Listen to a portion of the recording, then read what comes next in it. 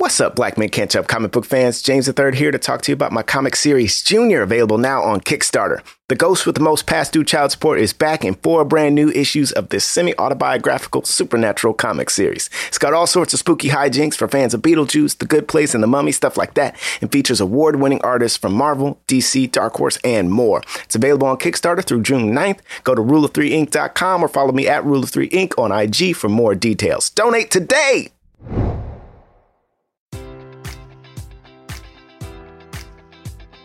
Enjoy all your favorite sports like never before at BetMGM. Sign up using code Buckeye and receive up to $1,500 back in bonus bets if you don't win your first bet. When you register with BetMGM, you'll get instant access to a variety of parlay selection features, live betting options, and the best daily promotions in the business. And with BetMGM at your fingertips, every play and every game matters more than ever. Place your money line, prop, or parlay bets with the king of sportsbooks today. Sign up using code Buckeye and receive up to $1,500 back in bonus bets if you don't win your first bet.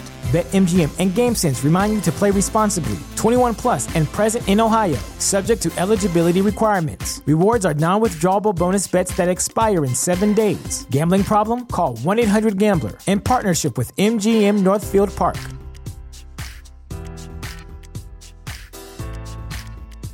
When you download the Kroger app, you have easy access to savings every day. Get the most out of weekly sales and receive personalized coupons toward your favorite items, all while earning 1 fuel point for every $1 spent. Because shopping at Kroger, whether in-store or online, is easy. And saving money is even easier with the Kroger app. So get the most value out of every trip, every time. Download the Kroger app now to save big. Kroger, fresh for everyone. Must have a digital account to redeem offers. Restrictions may apply. See site for details. This is a HeadGum podcast.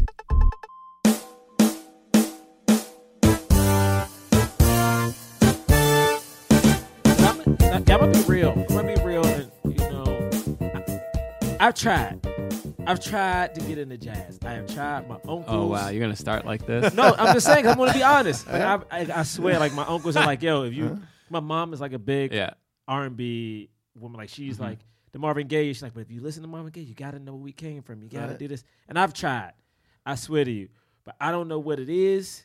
It just does not affect my heart. Oh man, doesn't affect your heart. I don't know. It just doesn't. Yeah, they talk. I mean, they talk about it in this movie a little. Multiple sides of it. I mean, it's like hip hop, right? I mean, for years, like I was like, I can't get past hip hop. It was really a struggle for me because I couldn't. I needed melody and I needed more sort of musically going on, right? And the repetition of it, right? It was like, what's going on here? Right. And it took me forever to figure out that.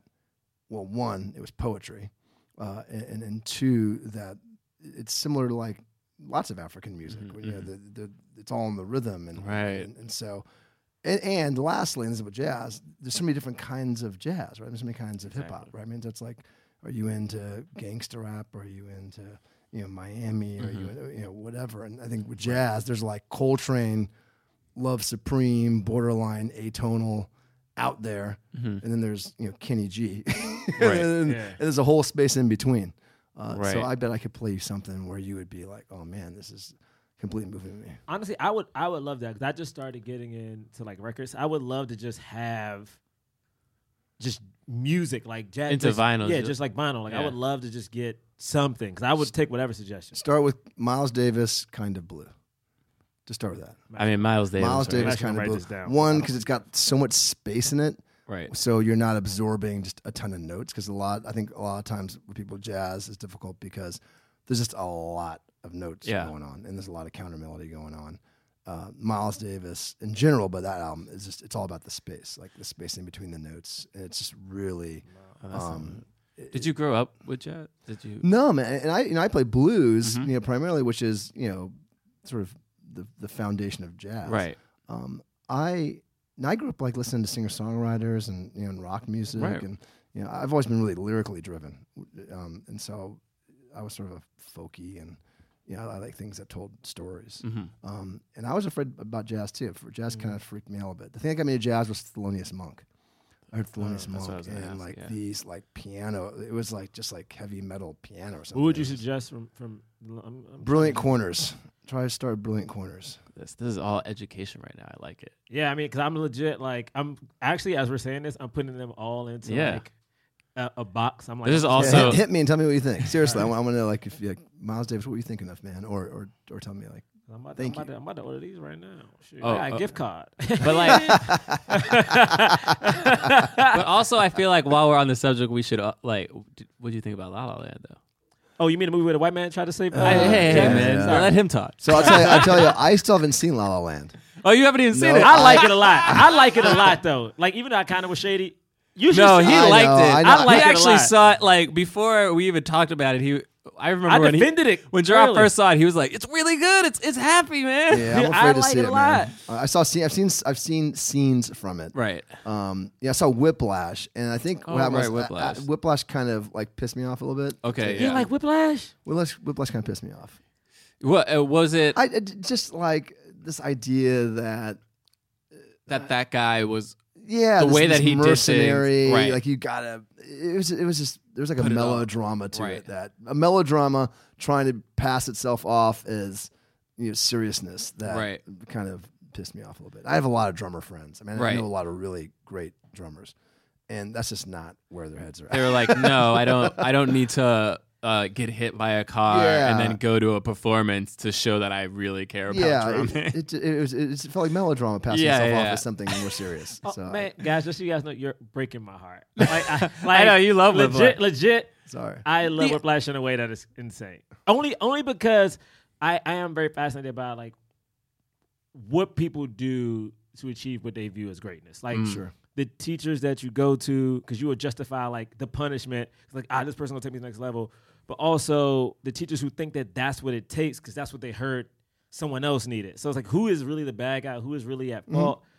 You're breaking my heart, y'all. I love Whiplash. I'll tell you one thing in defense of it. I do like the idea. I like any film that that glorifies the work as opposed to glorifying the result. You know what I mean? And because I think, for a lot of folks getting into arts, it's always about, the dream of being on the red carpet or the dream about being on the cover of the magazine or whatever it is. And I think that you got to love the work and you got to really just be, that's got to be enough at the end of the day. Right. And I think there was some of that going on in that film, which I kind of dug.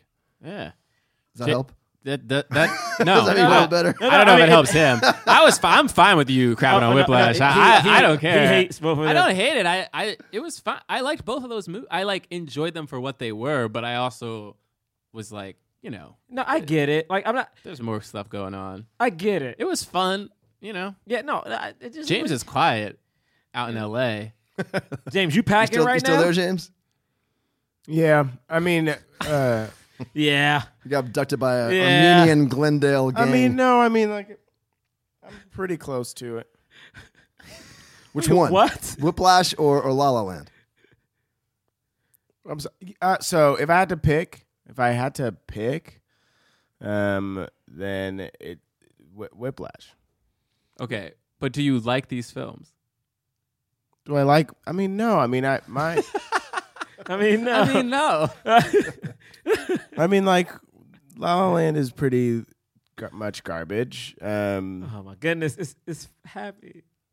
No, I mean, but it's thin and like bright and like it's like if you were to like if you had like a Crayola box and then like but like only the pastel colors in the Crayola box. That's right. Yeah. No, that's actually a pretty good description. And here's the thing for you, man. So you say you like La La Land, but yet it didn't bring you to jazz. It didn't bring you to jazz. Well, this is my thing about it though that I liked. Even though I know that as African Americans, like we weren't really accepted in Hollywood back in the day, so they were like we could never actually have a movie about a black person being in the golden age of Hollywood, like that old Hollywood of just like just the happiness, like the CinemaScope. And to see that movie like that, it represented kind of that vibe of what I always thought old Hollywood was. Even though, again, John Legend spoke for 2 minutes, if that. And I get that we weren't accepted in that time, but it's just like something about the glamour of Hollywood. Right, you like that that's facade. got nothing to do with jazz. So Yeah, I mean, no, it has the has movie's nothing to do about with jazz. but nothing to do with jazz for you. Well, to me, the thing about jazz is like jazz was Ryan Gosling's thing, Right. whereas Emma Stone was about Hollywood. But to me, what it was about, it's funny because both of these movies, like, what it was about to me was like, what will you do to chase your dreams? Like, what will you sacrifice? Because at one point they come, you kind of think they're going to get back together, but then they both choose careers first. And like then the end is like what those careers did to them, and what if Ryan would have sacrificed his dream, what it would have done to the couple. And to me, it's like, as a person who is single, I've known certain things I've done to give up things. Yeah, so that's to me, how that's how it's speaking to you. I mean, yeah. So to me, it's like I understand that part, but not necessarily the jazz. Even like the Hollywood, yeah, it was cool to see that as a backdrop, but it was really just about like this couple, both were trying to get things done and that vibe. And then Whiplash was really just about what would you do again? Right. What would you do to make it? Yeah, the work. Well, I'll say I'm glad we have you on because there's something about I did not grow up listening to music in an educated sort of way. I mean that by just basically saying I just listen to the radio and I listen to the top 40, and there were people who tried to get me into music, and I was just like, I just was more into TV and comedy and stuff. Yeah. And my fiance, name drop. Keep your house warm. Keep your house warm, brother. But you gotta say her name now. Yeah, Tessa. She is. She knows music very well, and she's a singer, and like we'll see musicals, and she'll tell me, did you notice like this musical thing that I can't even, I'm so uneducated, I'm saying thing. There should be like this, this melody, like these notes were happening because it was mirroring this action because there's a history, and I'd be like, wow, really? Like I didn't like it's complete. So what we're about to do, this movie we're about to do, there's so much music underneath it. Like I noticed that, and but I was like, I don't know. I was trying to figure out what was being told musically, story wise, you know what I mean, as opposed to just the script wise. Anyway, so I'm glad we're about to. Yeah, I think we'll talk about it. I actually think musically, the film got a lot of flack. It did get flack. Okay, I wasn't for being musically slight. For sort of being like jazz light. Right. Really? I actually think that. To me, it's sort of like with La La Land. It's sort of like there's like a La La Land argument in this movie, I think. Yeah. But I don't want to give away the lead. But go ahead. No, that's true. Well, how many? Wait. So who do you got written down so far? Oh, I have right now. Let me go. We have Miles. Let me go on my cart. I got. Oh, you put them in their cart. Oh yeah, I'm legit about to get these. I got Thelonious Monk, Bright Corners. Brilliant. Sorry, Brilliant Corners. Yeah. And I have Miles Davis, Kind of Blue. And is there? Can we get Mo Better Blues? Wait, what did you? The soundtrack from Mo Better Blues? No, he just does this. He does this. No, I was just because we got Miles Davis. He's pulling some radio shit now. He does this radio host BS shit. I just went. We got two. I just thought if we could get some Mo Better Blues. I looked at my cart for this BS. I looked at my cart, dude. I just want to get you some Mo Better Blues. I hate this. Nick, let's start the show. Jonathan Raylock, James III, Drum Milligan. What more can I say? You know what it is. Black men can't jump. In Hollywood. Black actors, man. Black actors. All right. Welcome to Black Men Can't Jump in Hollywood. Hollywood City.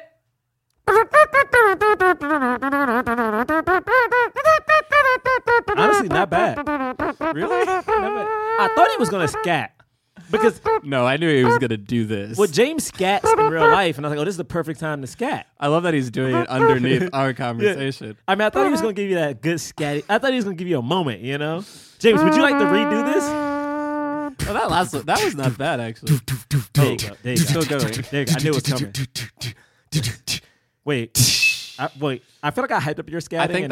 I think those were drums. Oh, that wasn't scatting. I didn't think it was. That was the drums. That was the drums at the end. Because like I was doing you know what I mean? It was like a trumpet riff, and then the song was ending. So then like it ended with just the drums. All right. There wasn't much scatting in the movie, right? That's why I didn't do it. I don't know. I just thought you were because there wasn't at all. You just do it. All right. Well, my name is Jonathan Braylock. I'm Gerard Milligan. In my name. He likes to draw it out. Why is it so long? Did you say it yet? Oh, no. I think you talked over him saying it. Did you say? Oh well, okay. It's on. It's clear on my track, so we can just move it forward or backwards. All right. We have a special guest in the studio. Wait. Hey, James. I'm gonna do the drums. You do the horn. Okay. All right. Are you ready? Okay.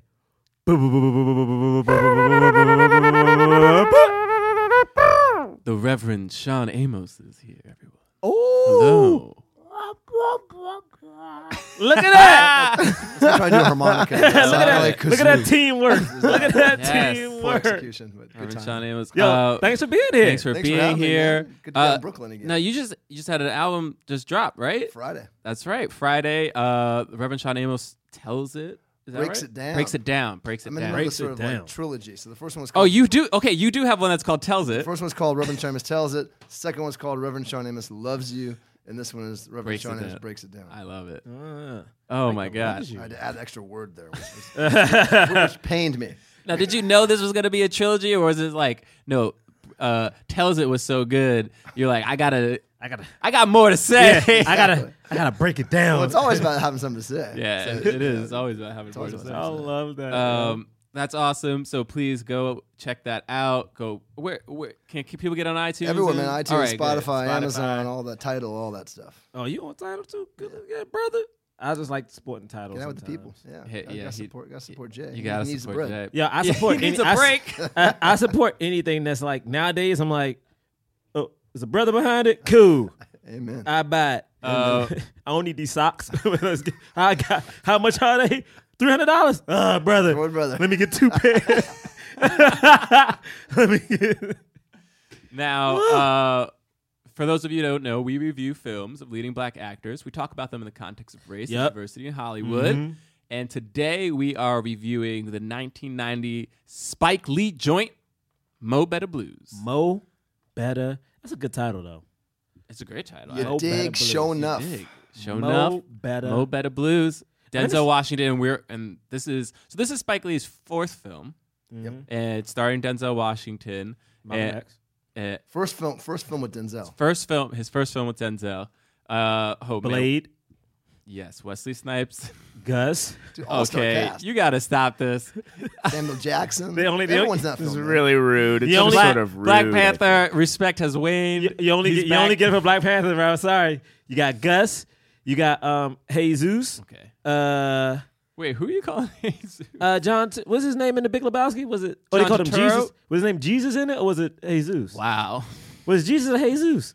Oh, I don't remember. I think they called him Jesus. I'm gonna call I him just Jesus. like that John Turturro. That's his biggest role in your mind. Is Jesus. Whose role in the Big Lebowski? We got You couldn't. we got Jesus. Okay, so the women in this film. Man. We got Mr. Glass. Okay, what are you Bill doing? Nunn. Yes, Bill Nunn is in it. Mr. Glass. Joey Lee. Joie. Oh, is it Joie? Okay. Joie. Joie Lee. Spike's sister. Oh, that's in real life. Spike's sister. I was Real wondering life. why she was in this movie. She's in almost all of his projects. She co-wrote Crooklyn and was in Crooklyn. Oh, really? Joie Lee. Hey, And you know, Cinda Williams. And I that's want who to we were talking apologize. about. I need to apologize. Okay. I said I'm gonna say Frozone instead of I think because Frozone. I just saw I the like trailer that for reference. Incredibles too, so I'm gonna say Frozone Okay. instead, just so everyone's up on the reference. So Frozone. Oh, no, where's my super suit? Frozone? Yeah, Frozone, bro. Incredible. Frozone? Is that his name in The Incredibles? That's a superhero All name. right. There you Frozen. go. There are so many other Samuel Jackson things for you to say, and the ones you chose. All right. Kids might All be right. listening. I support Frozen. all Robin the way. Harris. Yes, Bebe's Kids. Okay, I His knew you were final gonna say film that. performance. His final Bebe's performance. Kids. Wait, who do I call Charlie Murphy? I probably got to call Charlie Murphy. Charlie Murphy. Yep, he's got There's a lot of people in this movie. Yeah, Ton of people in bro. this movie. Ton of people in this movie. And so yeah, this film. I mean, okay, so we like to just talk about some of the whatever facts. Box office, 16 million. It made, What was the budget? Oh, the budget was 10. Budget So was not 10. Bad. All right, So, Spike. In 1990? Okay, Spike. And it was reviewed fairly well. It was I think it was something like 83% of Rotten Tomatoes, whatever. Like Roger Ebert had it 3 out of 4 stars. But to me, the one of the most interesting things about this film is that it followed Do the Right Thing. But it followed Do the Right That's Thing. like the trick. And that's to understand like in its full that's sort of exactly context. right. I mean, you make Do the Right Thing, and your follow-up is Mo Better Blues. Right. And that's destined for some disappointment. Right. Yeah, with exactly. a group of people. Yes. And literally, I was reading Roger Ebert's review, and one of the first things he says is it's a less passionate and angry film than Lee's previous work, which is interesting that he said that. But anyway, Do the Right Thing, and less inspired too. It's his 4th feature, but suffers a little from second novel syndrome, the pressure on an artist to follow up with a great triumph.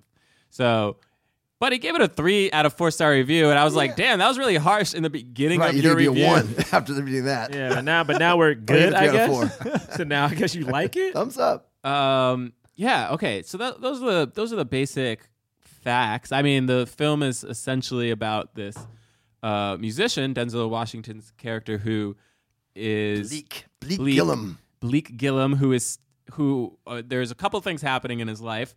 One, he's got 2 lovely women that he can't choose between, and he's dating them both.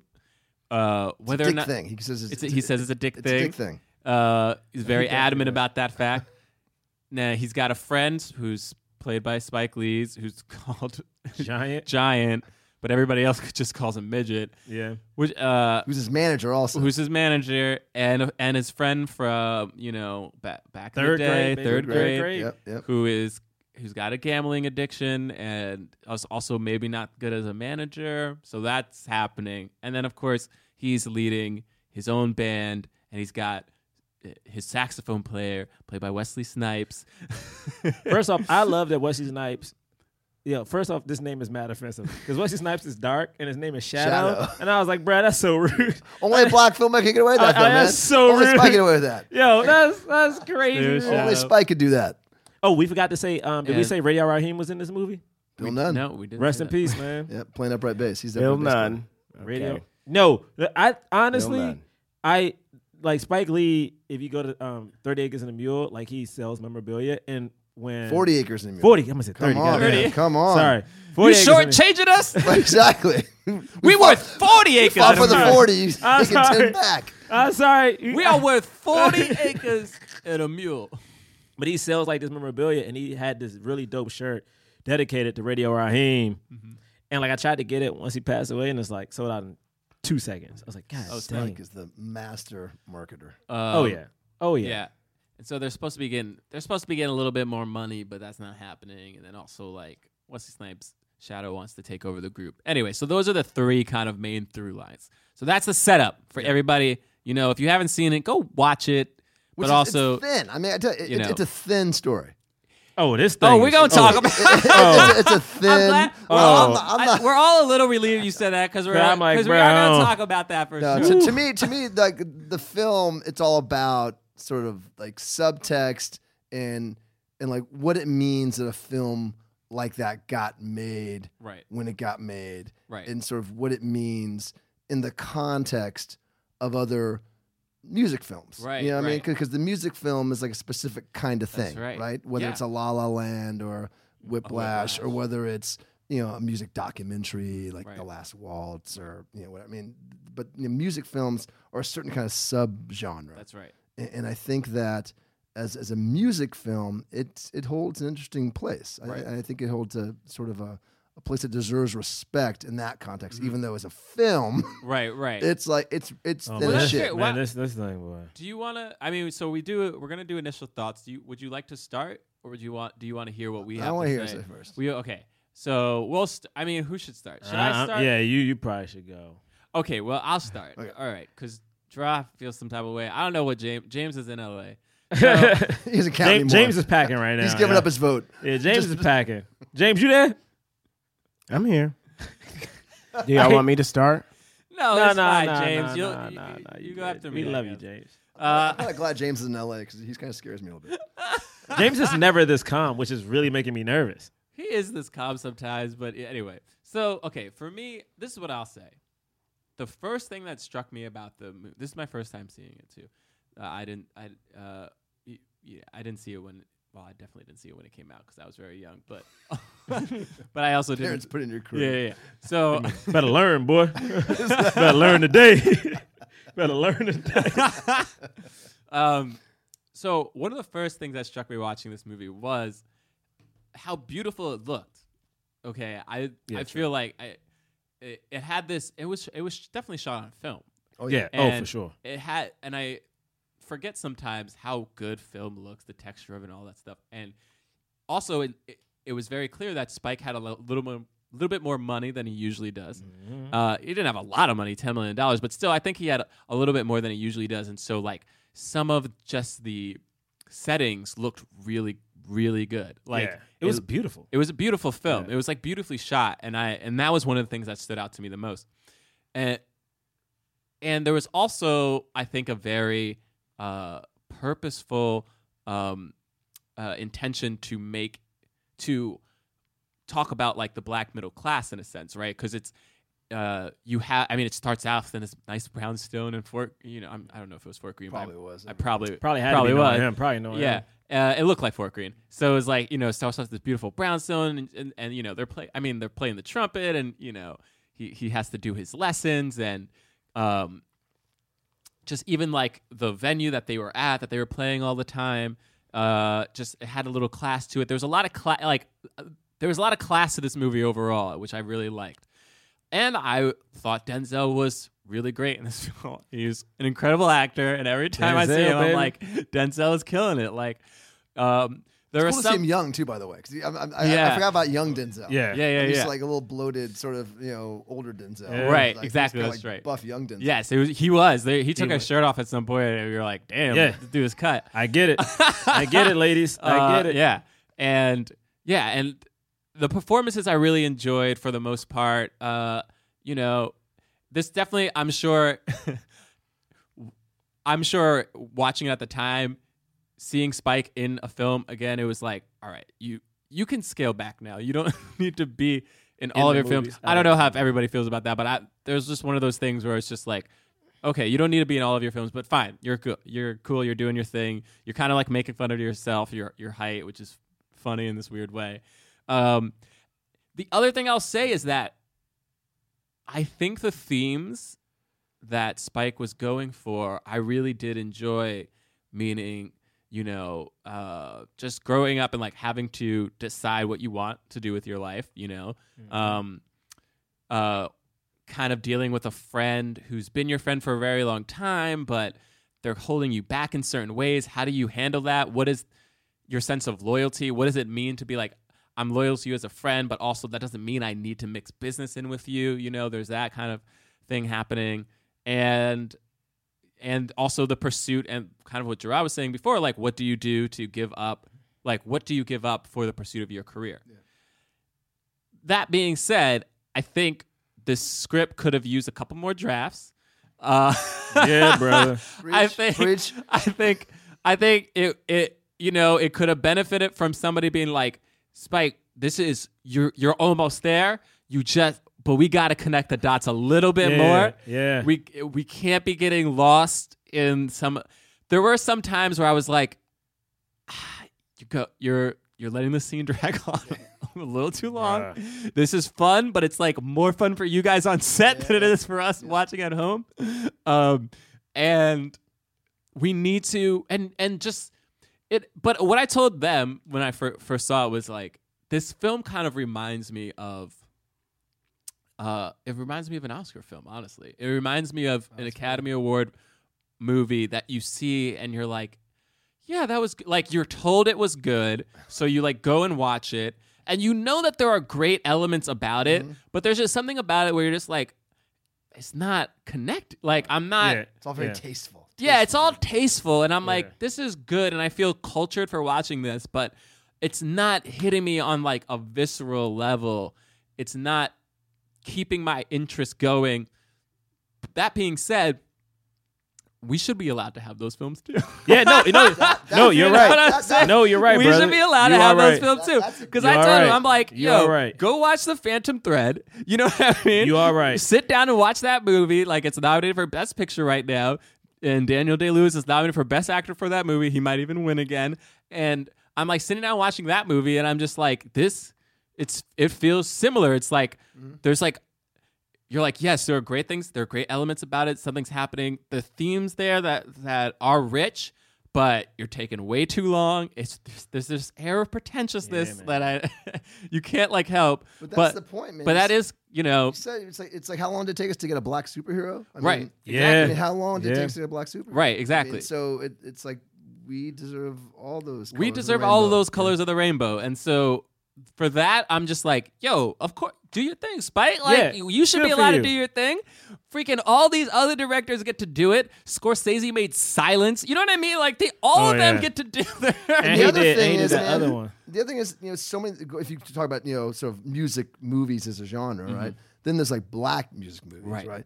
And jazz is a subgenre of that, jazz, movies. And everyone's, a heroin junkie or down. I mean, it's like, and they're based on true stories, a lot of them. Like, Bird, Forrest Whitaker, playing Charlie Parker, who was a heroin addict in real life. So, of course, he's a heroin addict on screen. Right. But those are the depictions that most viewers have gotten up until that time of black musicians. Right. And there's not one drug reference in this film. It's almost like a Cosby version of jazz. Right. Which I take away from it in part. I mean, I take away a lot of things of it. But like the colors of it. It's like this middle class, bougie Cosby version of black music. I like that. James, what do you got? What do you got to say? I'm not giving away. That's not my response, though. I'm not giving away my response. We're saving yours. I still want my time. We're saving your time. I had never seen this before, so this was my first time seeing it, and I didn't love it, I have to say. But I think if I were to narrow it down, I think like my issue with it was that like every scene was like a minute longer than it needed to be, like by a minute, like every single scene, and I think it was because of like air and pacing, not so much that like things that happened in them were too long. It was like, oh no, there's a lot of air in this. And then I think the time now though, man, is that that's partly, a good question. Is that partly like him making like falling prey to auteur, where he's like he's calling all the shots, so fuck it, no one can tell him what to do, or is it because now 20 years later we're just like an Instagram, social media? And maybe that very well maybe because the movie itself is only 2 hours long. It's just a little over 2 hours long, so it's not a long movie. So yeah, it could be that. It could be that I'm just like I'm waiting for. But then there are some scenes though where I don't know. I was looking at it trying to figure it out. Like the first scene. Hold on. With the kids. The first scene with Indigo between Indigo and Bleak, where he's like getting dressed. It's a dick thing or whatever. That scene, I feel like the pacing of that, there are just moments where it's like there are just moments of it where like Denzel will say something and then there's like a pause and we're just like staring at Indigo and then she responds and it's like why why was it edited like that? Yep. Like that is clearly her immediate response. Anyway, so I don't know, but I'm glad that you talked about how it was like shot on film and stuff. I felt like I was enamored with how it looked. I thought it looked so good. It was really refreshing to look at. It's interesting that it's that like you were saying, Shawn, that it's the like Cosby version of jazz, because I think I felt that too. Like I think I kind of wanted it to like not just kind of have like a feeling of dark, but like to actually be dark or gritty in those moments that we're trying to be that. I didn't like Spike Lee. Like I didn't like him as Giant like at all. And I know I shouldn't crap on Spike Lee's acting, but I just didn't like it. I was like, why are you playing this part? Like this, there's so much happening specifically to this character, and we have Giancarlo Esposito saying like 4 lines when like this could be switched. You know what I mean? Like just do that. Yeah. Like this guy's a great actor. Yeah, like let him play this part. So I think that I didn't like the movie for those reasons, but definitely 100% agree that like we gotta have these movies and let Spike do his thing. Let him sit in these moments that he wants to sit in and do what he wants to do. Like he's a great director, so he should be able to do that. I think the thing is interesting too. It's like he may do the right thing, which has a lot of that same color palette. Yeah. I mean, that same color palette in service of a darker story, right, and a more like quote unquote serious story, and he applied kind of almost the same color palette to now this story that's a lot lighter. Yes, that's true. And the guy had like a lot of like clout after Do the Right Thing. I mean, he could have. I mean, he used up a lot of it in retrospect on getting Malcolm X made. Right. But he could have done arguably any number of things. And the fact that he sort of shot some of that wad on this is like an interesting choice. It is interesting. I wonder. Yeah. You done, James? I guess I'm next. Yeah, that's it. Those are my initial thoughts. Yo,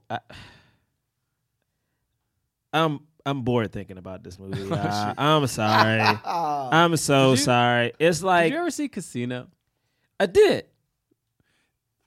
I haven't seen this so long I can't really remember. Casino is a movie that it was like that's a Scorsese film. That's what he did after Goodfellas, and it's like. One of the things about Casino is that it's exactly like good. It's a very similar plot to Coke scene is Goodfellas, amazing, but it's also a movie that has so much air in it. Like, and it's actually I think that movie is actually like 2 hours and 40 minutes. But like it's like so long and unnecessarily long, where you're just like, this is a good director and good things are happening, but like this wasn't great. You know what I mean? But like they just had the clout and the time. Anyway, sorry. No, this felt like, and the reason I'm trying my best not to like be mean to this movie because it felt like a passion project. It felt like like you wanted to do it. Like again, it was beautiful. I do agree. Like I think Gus should have played Giant. Yeah, it just feels because Gus is short in real life. Like you could have just had Gus do it.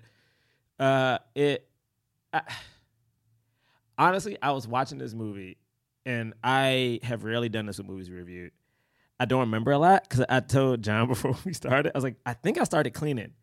I think I just started doing stuff. And like, I don't like, I just think there's some, it's like music in the back. Yeah, I think I was just, but then the thing is I wasn't a big fan of the jazz or like the way they shot it. I was like, it almost felt like,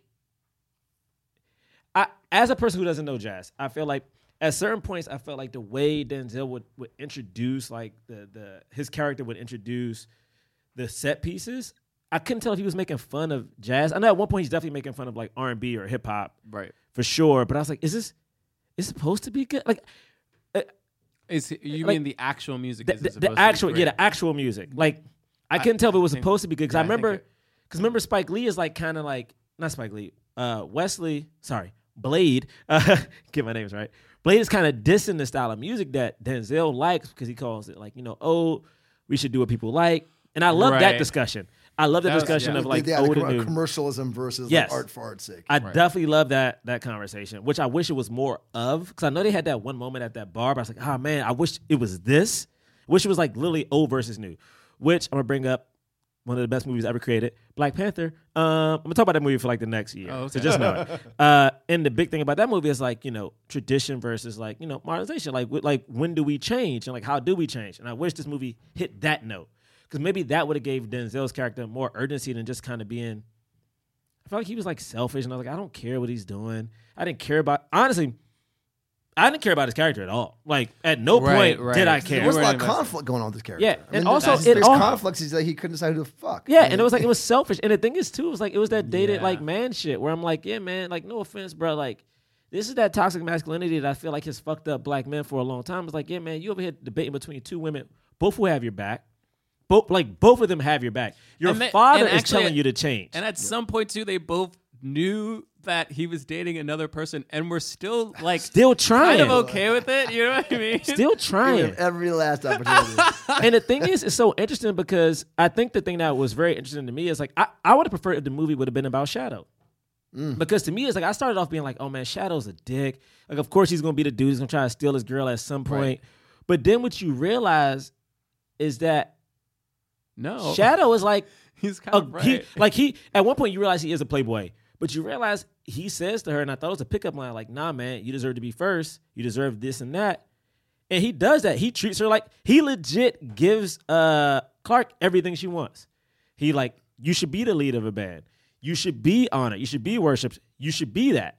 Like how he goes about it is kind of fucked up. Yeah. And but he's sincere about it too. He's sincere when he talks to her. You think, because when you first hear it, you think it's a lie. You think it's a lie, but he's real about it. And it is. And it's like, oh man, this dude really actually likes her. And it's like, I get it. I'd preferred that. Yeah, it's like, show me his journey. Show me the journey of like the dude going from like bad to good, if you will. Because when Denzel ends up with the girl at the end, I'm like, am I happy for him? Because he legit just walks out of the club because he can't get that girl back, and now he goes to the other girl. Third prize, right? Yeah, I was like, can't play trumpet anymore. Doesn't get the first girl. Yeah, like all right, back to Joao. Back to ending. It's like, am I supposed to be happy? That scene creeped me out. It's so creepy because she says saved me. That whole saved me. She says it, and then he won't let it go. Like he won't let it go. He literally corners her, and I'm like, bro, am I supposed to like this dude? Definitely didn't like that. Yeah, this movie needed a fourth and a fifth. Like I just don't like it. I don't like what it represents. I don't like it. I feel icky. And again, my apartment is clean. You come to my house, y'all. My kitchen is, bruh. I bought a Swiffer. All right. John. No, John. I got the Swiffer, the heat Swiffer. So like my wooded floors are like heated and it's clean. We still love Spike Lee. No, I mean I'm not trying to diss Spike. I know. I'm just saying. I'm trying to be nice, but the thing is, I'm just saying for the people and for Spike because we know he's listening. Yeah, I mean, honestly, he might. But low key is like this is the kind of thing where I think, as black men, we figure out like how do we progress going forward from here on out. It's like little things like this and us subjecting our women is weird to me. Like no, for sure. Spike's always had a weird relationship with like. I mean, on one hand, like she's got to have it, right? Which is like. You know, but doesn't she get like assaulted and like isn't one of the big things that she got to have it like the movie? Yeah, but that film is like an empowerment of black women at a time when there was nothing going on like that. I mean, it was a celebration of black female sexuality, and she's in charge of her shit, and she's manipulating these dudes, even though they think it's the other way around. Yeah. So I think he has a mixed record on, let's say, misogyny or like black male stereotypes. Yeah. But I do think that he has overall, moved us forward. I mean, if you look, he's totally moved us forward. I mean, you got to think of. Well, can I get into it? No, man, brother, please take it away. Please take it away. So to me, I just the film to me is the political statement of that film is that it's sort of what they commented earlier about the Cosby-fication of it. Right? I mean, like Cosby. It's difficult talking about Cosby now, obviously, for all those obvious reasons. But we just gotta let that go. But not let it go. But we gotta talk. We gotta. Let's just. We're in 1990. We got to talk about him because he was impactful for the black. His show was very impactful. It was. It's like the Chappelle bit from the last Netflix special. It's like, it's like, he like supposedly gave Martin Luther King the PA system that he said gave the IGMS speech through. So did he help more people than did he rape? That's I mean, it's tough to have that happen to the heroes of the community. But that show was like a political statement, right. Like a black middle class family who had their shit together and was a nuclear family and was together and doing it, and that was like a political statement. And right. I find this film to be a similar political statement because all those things we talked about, like. Shadow and what's going on with sort of sexually there and what's going on with, career of, women or family, all these things. If that exact same film was made and there was no bright colors in it and it was all shot in shadows and people are smoking joints all the time and it had this grit to it that doesn't exist at all, I bet we would like take it more seriously on some level. And I think those devices are like always used a lot in films about black people. And his refusal to use any of those devices, when it maybe could have arguably made the film better in some respect, to me it's like a pretty bold statement. And I bet I don't have proof of it, but I mean, I went to NYU Film School and I remember getting a first look deal around that time, that film. And I went to NYU and Spike had just graduated and he's like, he's like a messiah and all this shit, right?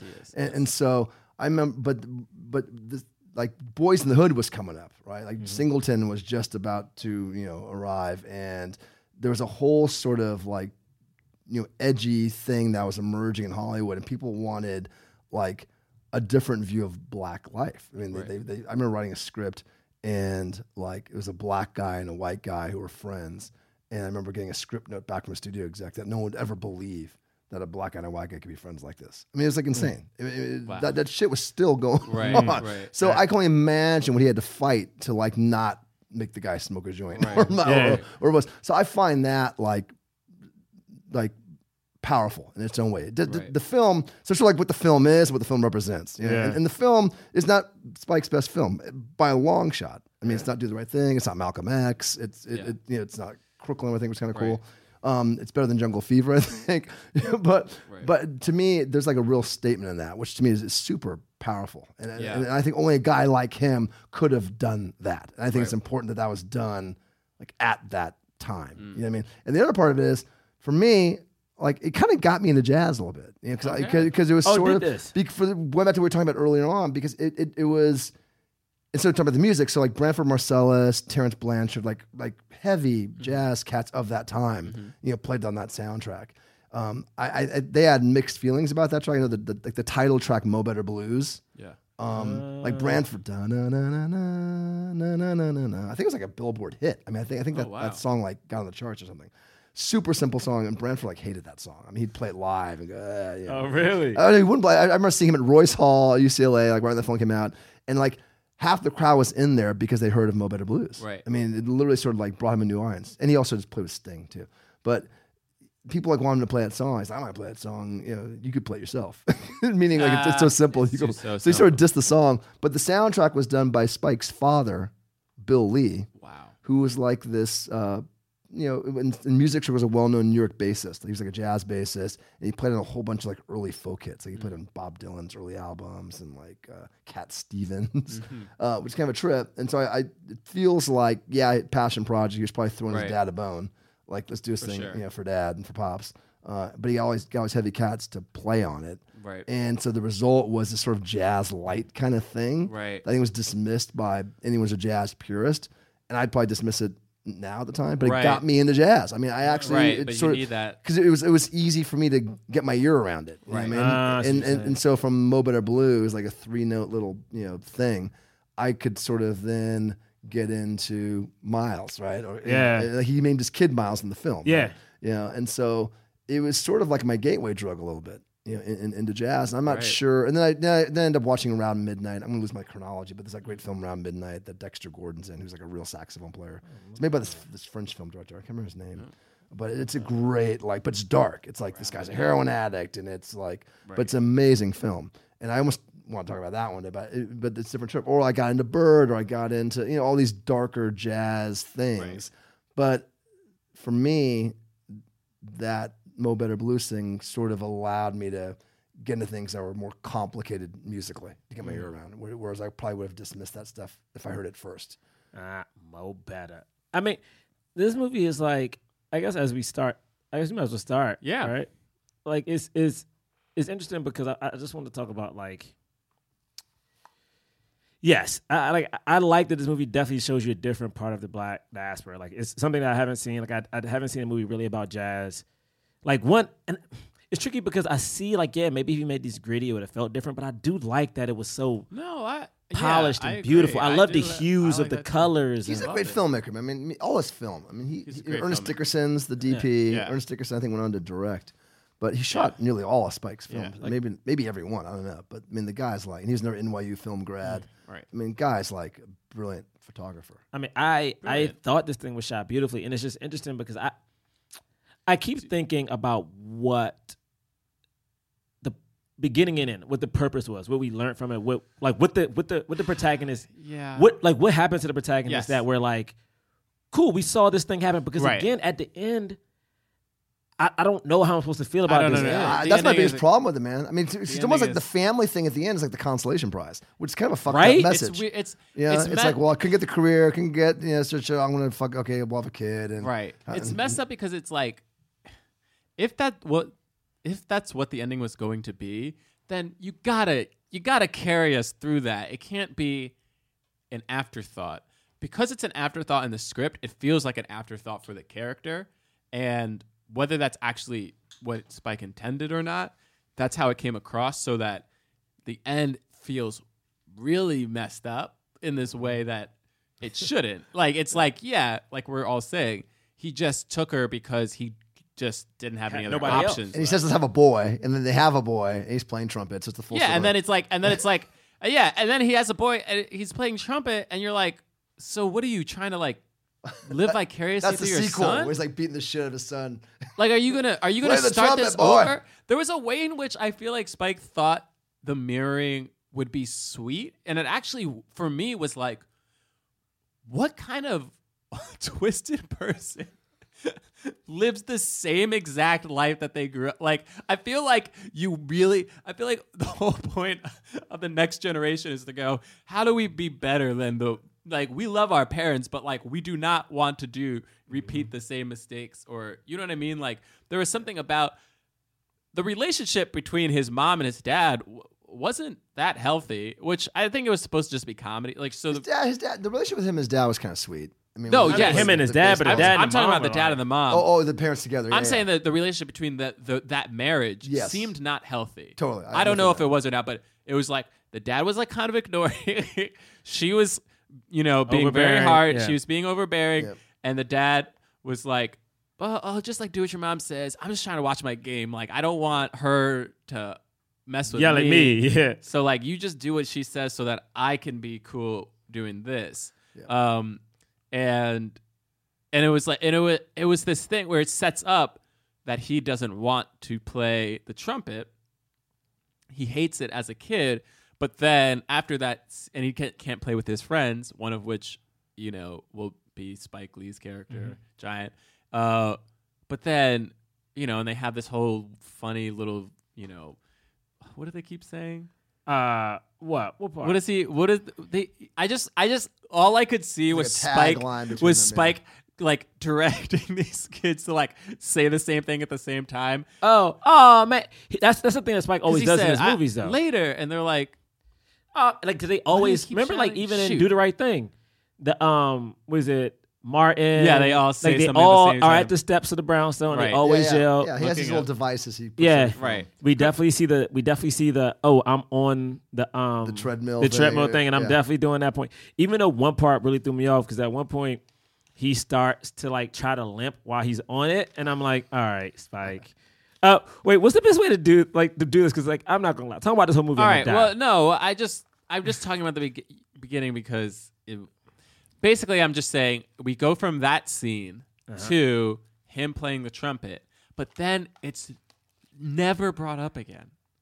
Oh, like, how he doesn't like it? Or well, what I'm saying is, what was the point of that beginning scene? Because for me, watching it, I thought it was like his mom was being hard on him, but at the end of the day, she instilled a skill in him that he wound up falling in love with. Totally. But he never references his mom again. And that's the thing that there's no. I mean, his relationship with the trumpet is ill defined, right? It's ill defined. I'm like, I couldn't tell if he was. Are we supposed to believe that he actually doesn't want to do this, or like is it this thing where the only reason maybe this is what the movie was trying to say. It was just like some of the stuff was so subtle, like that. I was like, actually. We need a little bit more context. Like you need to I know they say show don't tell, but like sometimes you got to tell me a little bit. Like line it up. What like because the character wasn't expressing his emotions with anybody, and we never got a scene where he was just like where they were like, "Why are you so obsessed with your regiment?" And he just is like, "Look." Like, I don't know. Life is short. Something about life is short. Life is short. You got to fit it all in. You got to fit it all in. Kind of thing. And he says that, but I didn't know if we were supposed to link it to his mom, if he actually loved the music, because by the end, it feels like he really did love the music, and it was so sad when it was taken away. You can't play. Yeah, you know what I mean. So I just was never clear on like what we were. Anyway, I think Spike was more interested and proving he can make a film like this than actually making a good film. Because he could make a good film about like any number of things. Exactly. But I think he wanted to make a film about this because the world didn't have And he could have done both. That's the thing. He could have done both. Could have done both. But for whatever reason. But he was very right. It's the auteur thing. Can we talk about the auteur thing for 1 second? Sure, please. That's the whole thing. Like you get these people who are like they produce and they edit and they and they write and they direct. Yeah. And it's like Prince, like the Prince of filmmaking. Yeah. This is like the Purple Rain of jazz. I mean, Hey, that's can I ask sort you of a like question? the thing. Did you watch before you even say? Did you like Purple Rain? It's funny. So at the time, like totally loved it.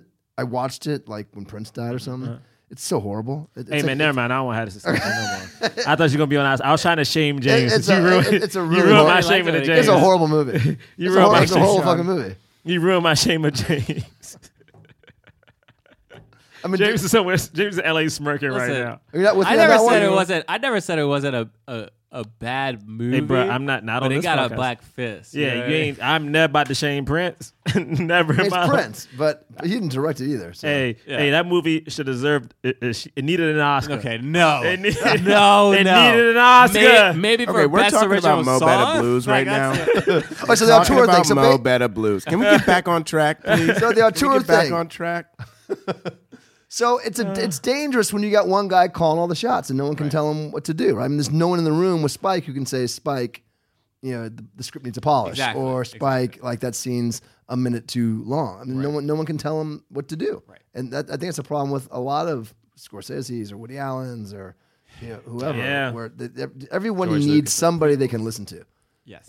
And Yes. when you lose It's a that, great reminder because I for sure could fall into this idea of I don't want to listen to any. No, I know I'm right. I'm right. I know I'm right. I've been doing this. And you gotta be able to step back and just allow somebody to be I love what you're doing. Just let me fix this small thing. yeah, someone needs permission to challenge you. Yeah. You know- someone needs permission to challenge you. As the future Oscar movie Black Panther said, Okay. to be a good man, but I'm gonna change it. To be a good director is hard. So you gotta have people around you that you trust, because you're gonna struggle. So when you make it, now think about this for real though. We talk about all these even famous actors. We're like, man, they aren't making the movies they used to. They're just doing the same thing. I think it's because you become so good at this one thing Right. that you just don't. You feel like it's on autopilot. It's like, oh, Spike knows that I can make a type of movie, right? Right. And it's almost second nature. So someone might have told him he needed to have different beats in this movie, but he was like, I'm Spike Lee. Especially after Do the Right Thing. Yes. Especially after Do the Right Thing. He also, the other thing is this film launched a ton of careers, man. I mean, arguably, Do the Right Thing, the film before technically launched it. But This launched Denzel. Samuel Jackson. I mean, it's Denzel Washington's first leading Yeah, this role. launched Denzel. I mean, his first leading role. Well, wait, did he not lead a Soldier Story or? That was a support. I mean, he technically got nominated for Oscar, but didn't Soldier Story, was that in the 80s?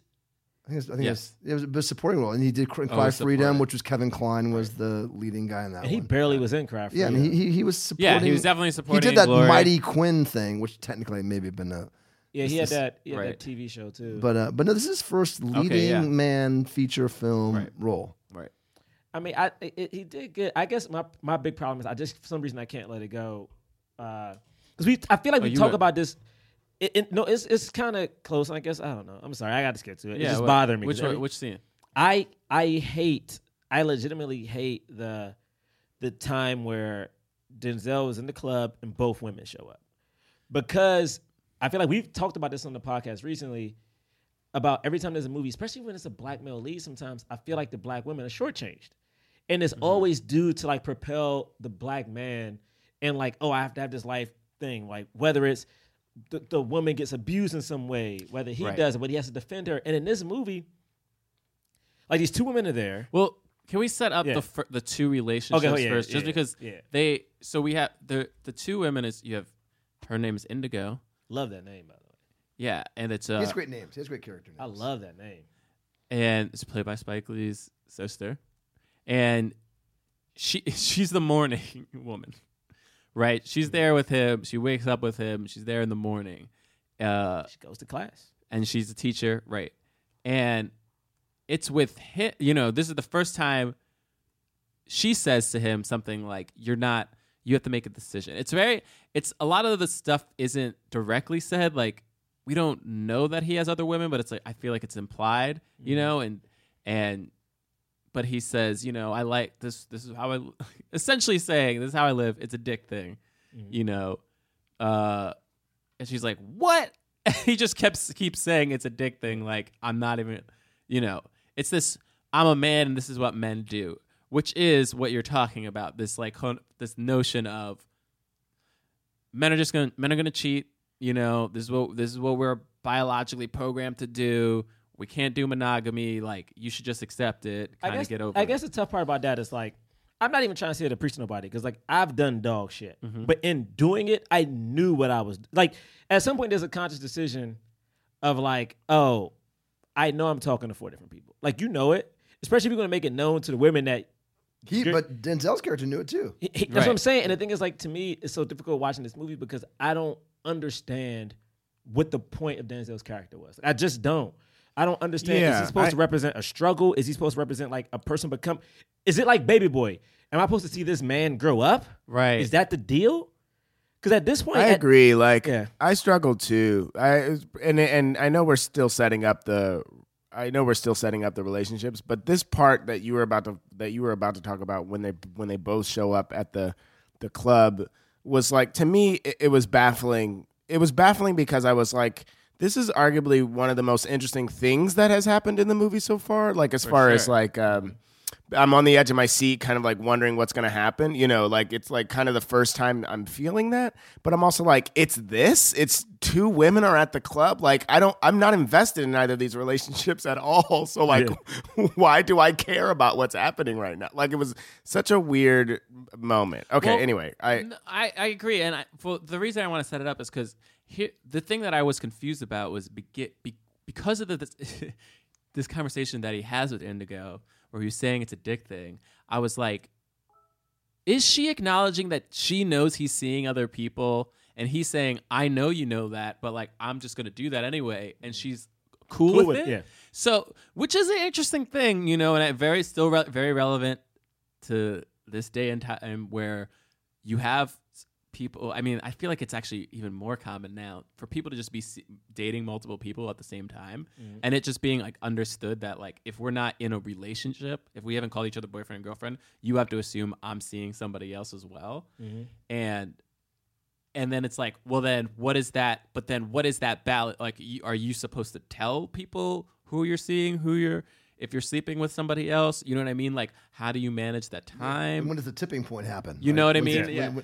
When is it the responsibility of the person who is like, hey, I actually want more than this, to say I want more? And then, like, if you say no, like, are you a jerk? Or, you know what I mean? Or is it just like, hey, like, then we need to, which is kind of what happens eventually. But the thing is, I guess it's hard because she states you don't know what you want. But for me, the reason that was hard is because like it's not even just the fact that he doesn't know, he's not making a decision. It's that we're not seeing any emotion either way. Like I couldn't tell if he's just sleeping with both of these women. You know what I mean? And just like, but he's only sleeping with 2 people. So if you're a player, you're sleeping with more than 2 people. That's indecision, right? I mean, maybe that's indecision versus being a player. Exactly. It's an indecision. So what I'm saying is like, we never really, at least I never felt like with either her and then the other, with Clark. Yeah. With Clark, and like Clark comes over and like Clark is like, again, super charming. She's very beautiful.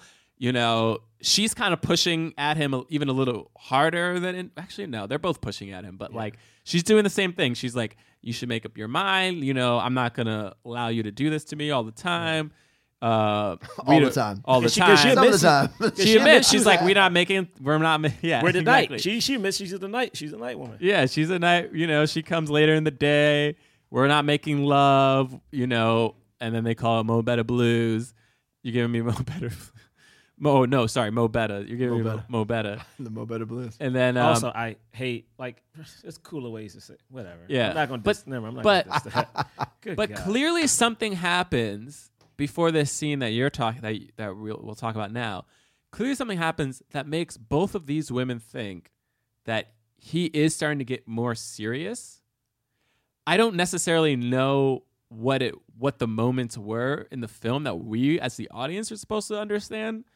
But it's just like they both come at the same night. They both dress up in the dress that he gives them. He gives them both the same dress. It's very sitcom-y. I mean, that's the thing, it's right? Very sitcom-y. It's like it's this moment where I agree. It's like the first sort of real moment in the film that has some dramatic tension going on, and it's done in this sort of sitcom-y, kind of way. Which honestly, I'm fine with if that's the setup. I actually was like, no, this is cool,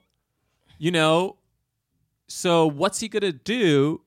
But I don't know. Do you want to talk about what happens? Because this is what really confused me. Was like, because he's like with Spike, and he says, I got it. Like, don't worry, watch me work, and you're like, okay, let's see him do this. This feels awkward.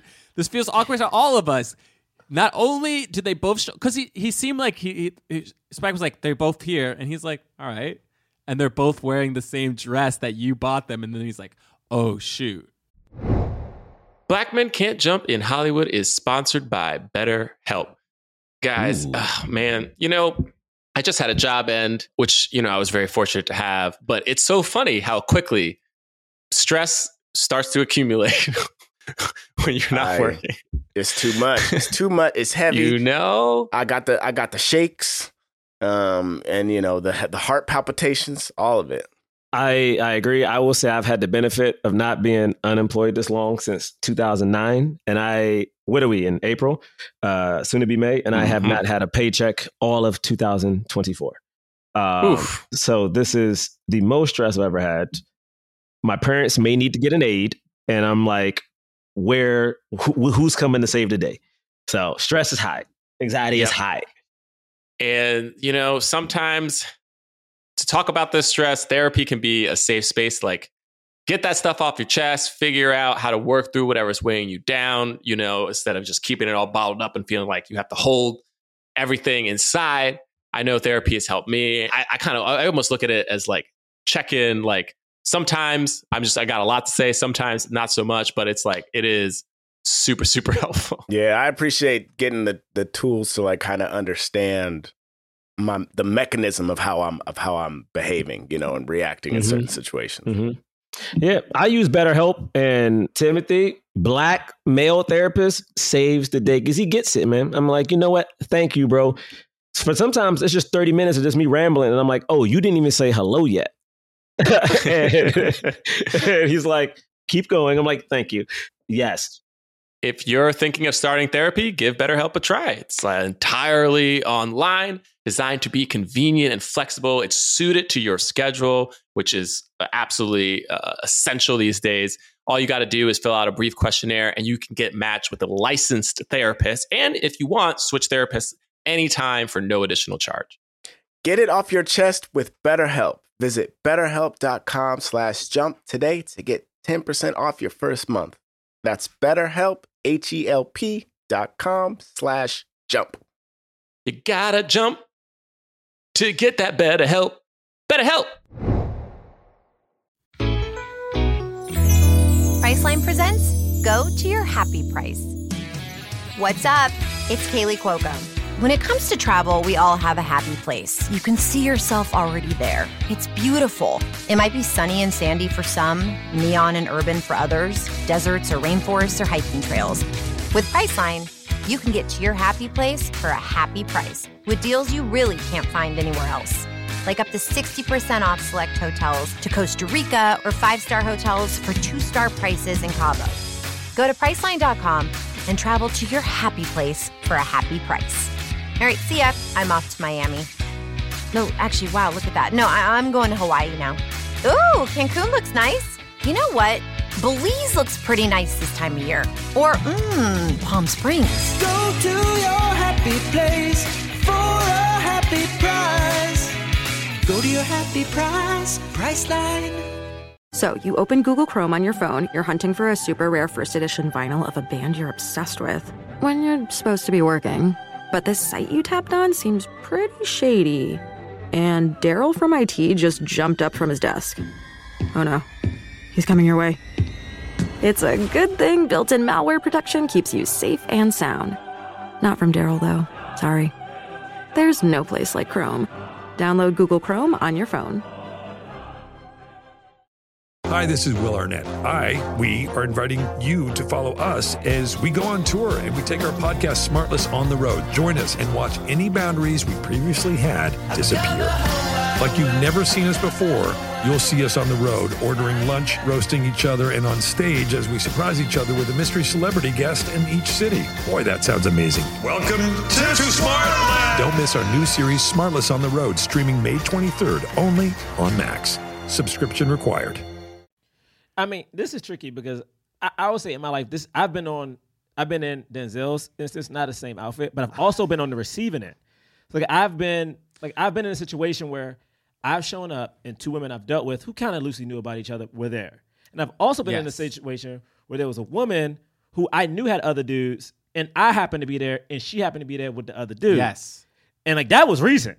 And the thing is there is a way that to me, there is a respectful way that you can handle this because obviously we live in a world where like John said, unless you specifically say I'm only dating you, to me, especially in New York, it is assumed, like you said, there's 2 or 3 other people and you're somewhere in that layout. Which either is you're probably either you're 2. Yeah, you're somewhere in there. Which we probably shouldn't do, but that is for whatever reason. That's what you do. That's like the modern dating culture, which is you just not know. Great. It's not. It's like you're weighing your options the entire time until you decide this is the best option. Right. You know what I'm saying? And so to me, when we have this moment, right, and he goes. At this point, Shadow was talking to Clark and spitting game hard, right? Indigo is in there by herself. Indigo apparently the whole time peeped Clark over there in the same outfit. So when Denzel walks up, they have a conversation and she gestures to. I hate that though. I hate that.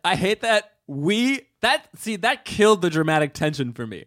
Because there's all this build of dramatic tension. Like, how's he gonna get it out of this? And then he comes up to her and immediately she's like.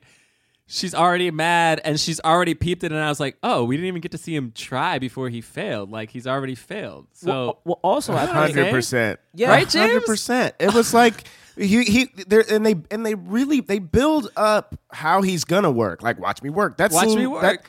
That was my favorite scene of Spike's. I was like, oh, I like how Spike is reacting to this moment that he's trapped in. Like I was like digging that. And then I was like, okay, cool. Like, let's see how he works. And then he doesn't even get a chance to work. It was like, I'm so mad now. I think it's the thing of if you're going to set up a sitcom situation, you got to let it play out like a sitcom. Because the how you let it play out like a sitcom is like, he's almost doing it. He's going to do it. And then it fails. Yeah. You know what I mean? Again, I think it comes down to Spike had less interest in making in character study or drama than he wanted to make a film about jazz. And what the interesting part to me is that watching this whole scene, it seemed like he was disinterested with those women.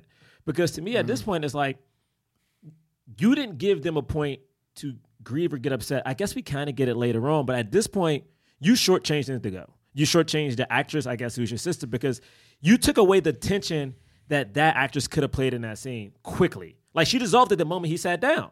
Right. So I'm like, now we don't have a really cool resolution. Also now these women, basically what you did to Indigo at that point is you took a woman who said from the very beginning, I'm in school, I'm teaching, I'm not putting up with this shit, and you made her put up with it. Yes. Without a fight. He didn't say no smooth shit to keep her there. She already, before he came out, decided that this woman is here and I'm gonna stay. Doesn't even tell him why she decided to stay at that table. You were saying makes me think about sort of Spike's relationship with women in all of his films, where he's got this complicated relationship with women because on one level you could argue he's done a lot for black women in film. I mean, as far as She's Gotta Have It and Jungle Fever. I mean, he's not afraid of showing strong black women who do their thing, and that hasn't been done a ton. Yeah, Girl 6 too. Totally, he knows his thing. So, but yet he's sort of old school, and so it's almost like making them strong is enough for him. Yeah, and then without getting to the next level down, which is how are they behaving from scene to scene, or what's sort of it's the layers, man. The layers, and then it's difficult. Is right after this moment, he dissolves it really quickly, and now we have the sex scene between, I guess, all 3 of them, which is, that was a cool kind of scene, though. This is what bothers me about the scene. I appreciated the direction of the scene. It was very much a male POV. Again, this scene is so shortchanged because it's again, we get the nudity shot of Clark, and then we also have again a straight up, like you said, John, a straight up man point of view, and it's like, again, everyone's giving him the choice to do something about it, right? And then I'm like, oh, maybe now we're gonna have this conflict, this confrontation that we didn't get in the scene prior, and we don't. Yeah, you just hit on something for me. That's my problem. He's never, and this may have been the point, but he's never forced to make a decision. He's given opportunity after opportunity to make a decision. Mm-hmm. He's basically stuck. He's just sort of frozen. Yeah. And it's just going through it. And he's benefiting from some success because he's just naturally a gifted player or is naturally handsome or whatever. And then the decision's made for him, the scene at the end, which I guess we'll talk about, right? So he never makes a decision in the entire film. Well, the decision's forced upon him when he gets in the fight. The same with this is essentially, so basically what happens is you have these two women that he's seeing this whole time, and they're, again, like, I guess they both make it known in the beginning of these relationships, the first time we see them, that they're not really cool with what's happening, but they are putting up with it. And they're very obviously putting up with it. And the more the movie goes on, the more they kind of like him. Then you have this, they both come to the club scene. He literally says this very similar thing to both of them. I didn't invite her here. She just came on her own. I like you. Which I feel like neither of them are supposed to believe, even in the movie. And, it's just like they kind of accept it, but they don't really believe it. But isn't that real too? I mean, this distance between what you want to believe and what you should believe. Totally. I mean, that's pretty real. That is real. Yeah. So he says it to both of them. I don't know who he goes home with that night, but it's both technically. Well, right? I don't think it was actually both. Yeah, I think he's time shifting there. But then which again kind of took away the tension. Like, he built up this tension and then completely undercut it by that first line, and then like also didn't show us because whoever he chose to take home that night, if they both stayed, which they for all intents and purposes did, because we didn't see either of them leave like mad, and then they both sleep with him after. I was a little bit upset that I was like, how did he get out of this? Like, you didn't show him get out of it. But then, because what we see is like this dual shot of him. He's in the bed. He's having sex with both of them at different times. And in both instances, he says the other person's name. He makes the same mistake twice, which is hilarious. Hey, low key, can I tell you this one? Did you make that mistake yourself? That's one of my greatest fears. Like, low key, that. To this what are day, your greatest fears? To this day, I have female friends who listen to this podcast. To this day, I don't say names. Like, I rarely say names because consciously. Yeah, I just don't do it because I, even if I'm not hooking up with this person, I'm just very fearful because my mind thinks about a bunch of shit. I'm just scared I'm gonna be like, responding to a text from one friend and then call you. Wait, the name respond of the to a text when? Like, I'm just saying, like, if it's like a friend, I'm just saying, I'm just like, respond to a text when? I'm just saying, oh my God. I'm just afraid. So I would never say a name. I will always say like some type of nickname, which is almost general, almost a general name. Cool. Like, get this fear. That's a horrible thing to do to somebody. Is to that's call a horrible thing. Name. And so that's never happened to me. No, that's never happened. It hasn't, but I'm terrified of it. That's crazy. They both get mad. They both get mad at him.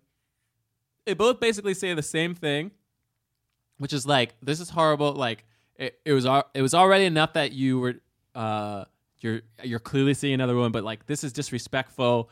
This has to stop. This is the end. And he says don't. Why aren't you looking at me? This is because you can't communicate. Blah blah blah. All this stuff.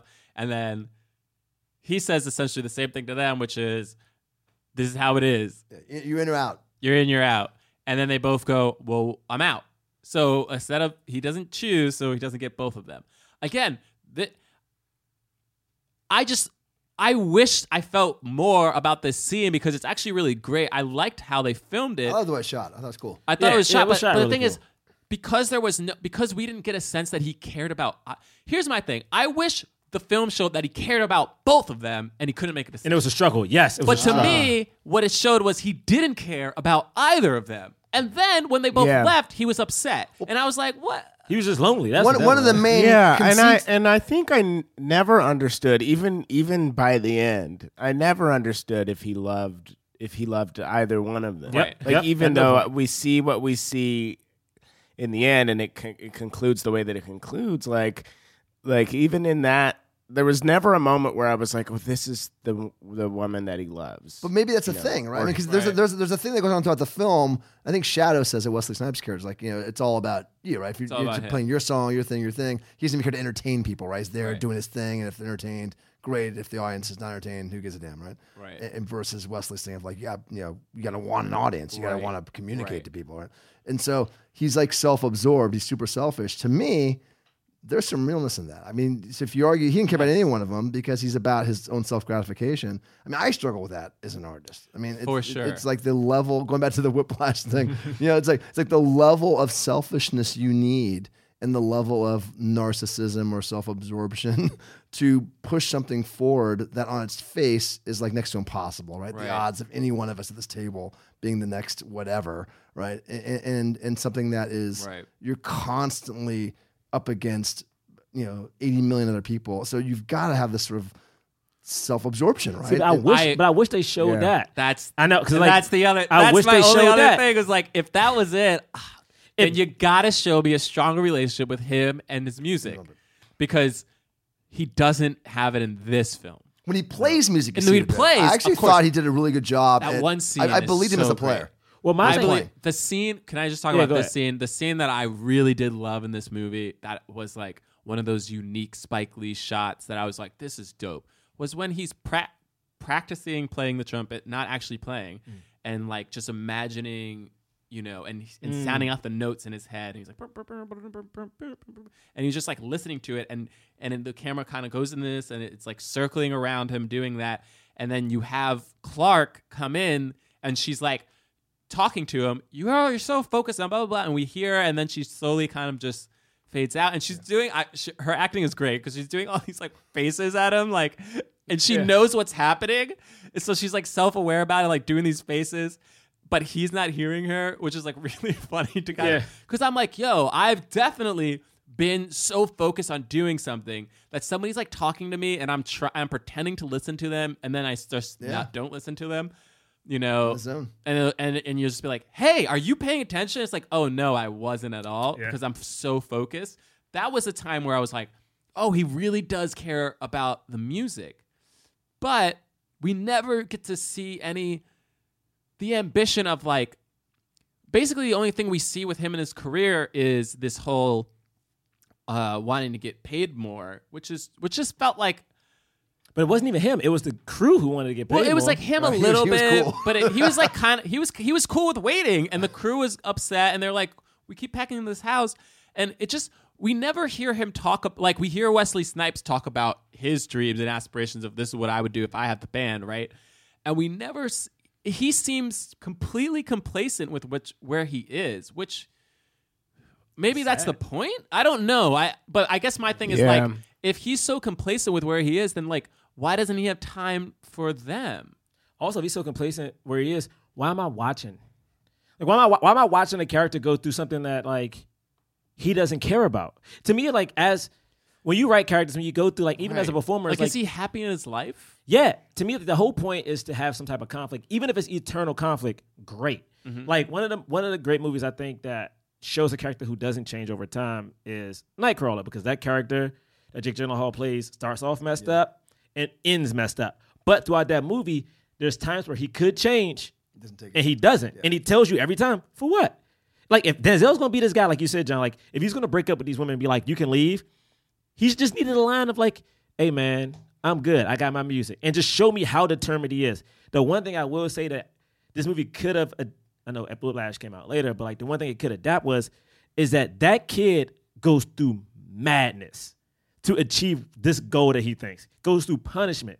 And he does it all with the hopes that he will be great one day. And if that's Denzel's goal, to be great, show me what he's willing. Show me he's willing to sacrifice these women. Show me he's willing to sacrifice his friends. Show me he's willing to give up everything just to achieve this goal, so that when it gets to the point where he can't perform anymore, it is heartbreaking.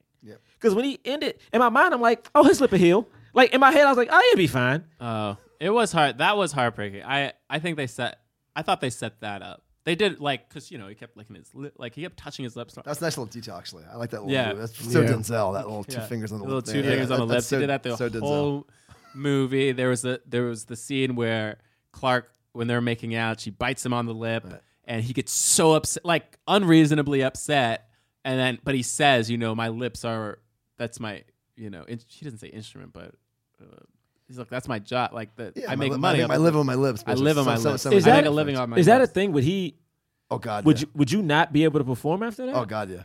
Really? I did a gig once at the Brooklyn Navy Yard, and I had a horn section with me, and it was the crowd got a little drunk and they were dancing, and one guy bumped into my trumpet player and pushed his valve up to his cut his lip, and he couldn't play for the rest of the gig. Really? Yeah, and he flipped out. He's like, this. I mean, that same kind of flip out that Denzel had. He had the exact same flip out. Like, this is my living. Yeah, it's real. Oh, so that's real. Because at first when it went down, I was like, oh yeah, this is messed up. But in my mind, I'm like, oh, he will be fine. I didn't know that he. No, it's real, man. Oh wow, okay. Yeah, I play harmonica. I get like a canker sore, and I can barely play harmonica. Really? It's like your mouth is a sensitive thing, man. No, I thought. I mean, I likened it to a sport injury that like takes you out. The thing is, like, even if it doesn't take you out for a lifetime, all it has to do is take you out for a night. Yeah, it just has to One take night, you out man. for a couple of I think it's his case. It's like it took him out long enough that like for him to get back, he would have to go through so much.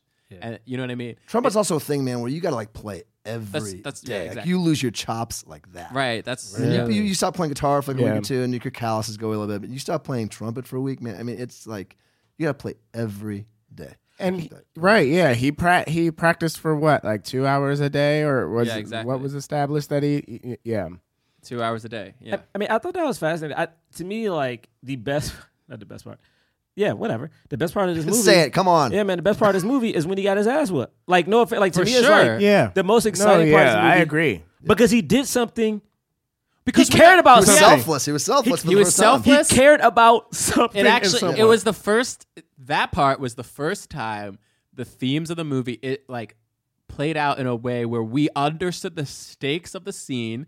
We understood the conflict. The choice that the character had to make, and then we cared about the choice that he made, and felt bad about the consequences. And essentially, this scene is because Giant keeps losing money, just constantly losing money on betting. He's like getting beat up by bookies' money. First off, my God, that beating was aggressive. That's pretty good scene, man. I mean, that beating was aggressive. Makeup, even by the makeup held up. I mean, the teeth thing was a little. The hospital's a little. Well, the one thing I did like though, he did something that I think is very. Honestly, this movie is shot beautifully. Again, we keep saying it. There's a scene where it's like Spike is almost, and I saw him do it in the beginning of Do the Right Thing, where like even it's better in this one to me. It's like he's lit, but behind him is just black. So you really focus on him, and it's just like the punches, and it's just I'm like, oh man, this is a very interesting shot because all you can focus on is him being beat. Right. Like this, I mean it's visceral. And it's funny, all the scenes that go on like a minute too long. Like the fight scene is arguably the fight scene is long, but it works. But that one works. No, you're right. That works because it shows the viciousness of the beating. It makes you as a viewer understand why Denzel would jump in the way that he does, even though he's risking something as well. And for me, I'm kind of pissed off because he's defending him for something so stupid. I mean, it's like this guy's that get defended because he's a gambling act or whatever. I know. So it's like this guy's about to lose his career for a dude who's just a flake versus something. I mean, it's noble that he's jumping in. What is regardless, the thing? But I wish it was more of a noble. I think it's like actually tragic. What is my thing? Spike had a problem, but he wasn't a flake to me though. Because I have a friend who's been through a lot. And the thing is, I think about it to this day, and it's like, no matter the fucked up things that he has done, I know that even to this day, if I called him, like say we got robbed right now. I know if I called him and whoever he knows would be here as quickly as possible. And I think that's what kind of Spike was to him. You're right. You're totally true. Spike was the man who had his back since third grade, no matter what. And it's interesting because there is a gut reaction to defend somebody.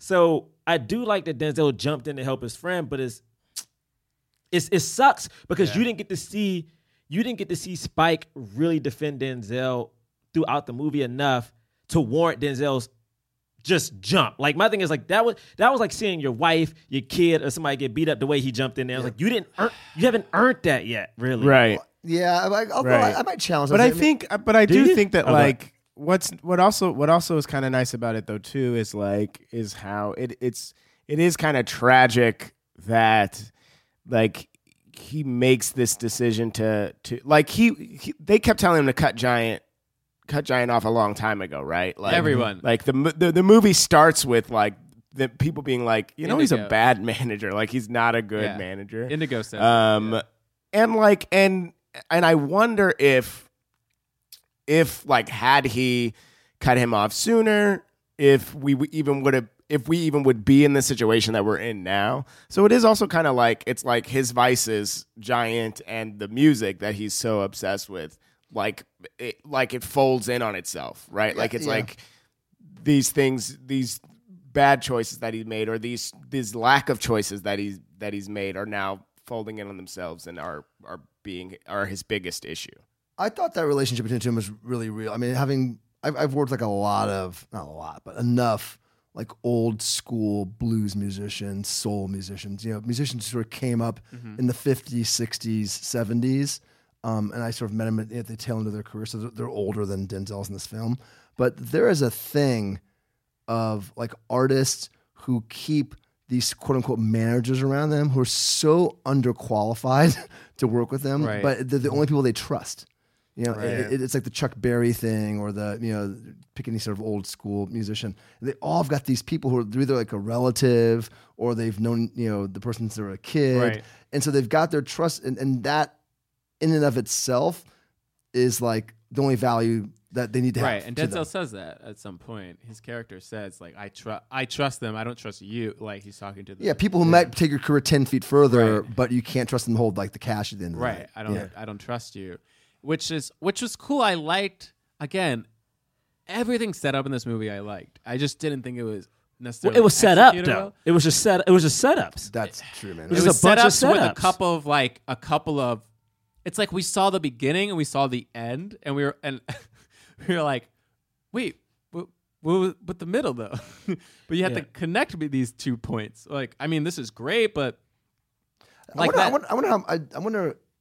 I mean, to me, there's pieces of like black culture in that film that are tried and true. I mean, so like who do you trust? This kind of thing, or the notion of family or womanizing, all these sort of legacy things that black men have been handed down, or black people in general have been handed down. Right. And I find a lot of those themes in this film still hold up and speak true, even if they're executed in a way that's dated or not fully. Because I think part of the film I think part of the film suffers partly from being dated, because it's a product of its time, right? And partly because Spike didn't think it all the way through fully. But despite that, I find it an interesting and still largely accurate snapshot of an aspect of black culture, right? And I wonder, I'd be curious to see what a black woman would think of this film.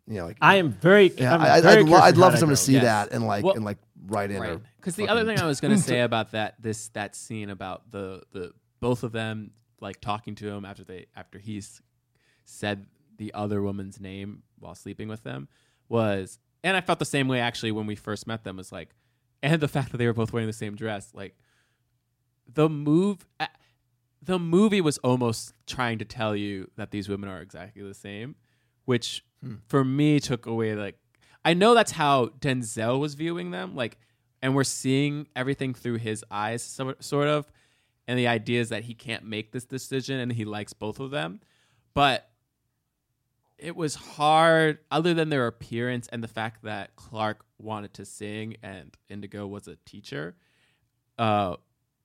So much of what they did was so similar, even to the point where you have a scene where they're literally saying the exact same thing, and he doesn't even know who he's talking to. It just like took away from their individual characters, so that I even me as an audience couldn't be like, like where are these people at? Which maybe that's the point, but it does do a disservice to the women in the film. I just want to know why he liked either one of them. Like, I still am confused on, like, Because again, but that's what I'm saying though. It's like we didn't know why he liked either of them because or if he did, because we didn't see their distinct personalities because their personalities wound up being so similar. Yeah. You know what I mean? Yeah, I think it goes back to if Spike was interested in writing female characters as much as he was interested in putting strong female types in films, right? Kind of different things, right? Right. Yeah. Then he might have used them to help tell Bleak's Denzel Washington story, that's right? right? Yeah, because still archetype. It's like, oh yeah, we know black women are very strong-willed, very strong. Cool. Like I'm gonna just put you in there. Like instead of putting like sassy black women in, he was like, oh, the other verse is like they're strong and tough, and they don't play that shit. And it's like, cool. You put that in, I guess, but like they have literally no layers whatsoever, and it's difficult because even after this, and Denzel, I guess, is ready to make his comeback. I guess there's that one scene with him with a beard and like laying around a bunch of music. That's my least favorite scene in the whole film. But my thing is that supposed to be the struggle? Well, I think that's supposed to be the like his like lowest point. It's he gets beat up, he's in the hospital, you see his face is all messed up, you kind of understand, oh, he's not going to be able to play the trumpet, and he can't. And so he's lost both of these women. He's lost all of his ability to play the trumpet or whatever. So he lost his band. And, you know, it's like kind of one of those generic scenes where it's just like he's at a low... ways which you torture. It's like a scene that Will Ferrell would parody. And like, he's at a low point in his life, and he's literally allowed himself to grow a beard, and he's like mumbling to himself like sitting on trash. Putting like a 2-inch tape between his earphone and his ear. This is a weird scene where he takes like a old piece of... What does that do? What is that? Nothing. It was bizarre. I mean, I don't know what it's like if I took like a CD and like rubbed it on my ear. I don't know what it was. It was really bizarre. Then when he shows up, I'm like, what kind of emotion am I supposed to feel for him? Like, I knew he was going to bomb this thing. But did you? I didn't. Well, that was weird too, because I was surprised by it, because you think on one level, like he played before the gig. You just don't show up and having never played. Well, my thing was they set up, to me, they were trying to set up like, yo, music is his life. And the only way for this movie to end was for him to be bad. So I knew the moment he got in there. And the thing that's so interesting is, again... we also missed the part where he called... Oh, each woman, right? He called each woman. Begging her back. Begging to have them back. And it was just like... And then so Wesley goes, I need to hear this. That's so fucked up. But it was just that was real, though. That's it is. That's actually some real dude. That was real. That was real. And I've made a move or two like that. He's just like, you call... But he like called each one if one of them picks up, then that's the one I'll go. Right. You knew that's what it was. Yeah. Like, it's setting up the end of this movie, which is like whoever will take me is the one I'll pick, because like I still don't actually care about either. Right, that's the Hey Big kind of Head unlikable, but it's interesting. He's like an unlikable lead in that regard, similar to the Jake Gyllenhaal thing. Yeah, because like he hits you with the big Hey Big Head. It's like, oh, I'm gonna send this out to a lot of the people on my phone. First one to respond, that's who I'm about to be with tonight. Like that's what the Hey Big Head text is. It's like, yo, what you doing? Like, where you at? You up? You exactly. And we get to this end, he has his moment, and I do love the fact that for as much as a dog they made Shadow to be, I do like that Wesley was there to help him when he got beat up. Like, yo, they hurt my friend. Like, he's there trying to pick. That's so showbiz, though, right? He brings him up and says, like, my close personal friend. I love you, brother. It's like, I stole your band. I stole your woman. What is my thing? I love you. Well, this is my thing about it. I know, but I don't think he did. I don't think he stole anything. I know, because he definitely didn't. No, but we did have that moment. Think he did, man. We did have that moment though when he did get beat up, that Wesley Snipes came out and actually did care.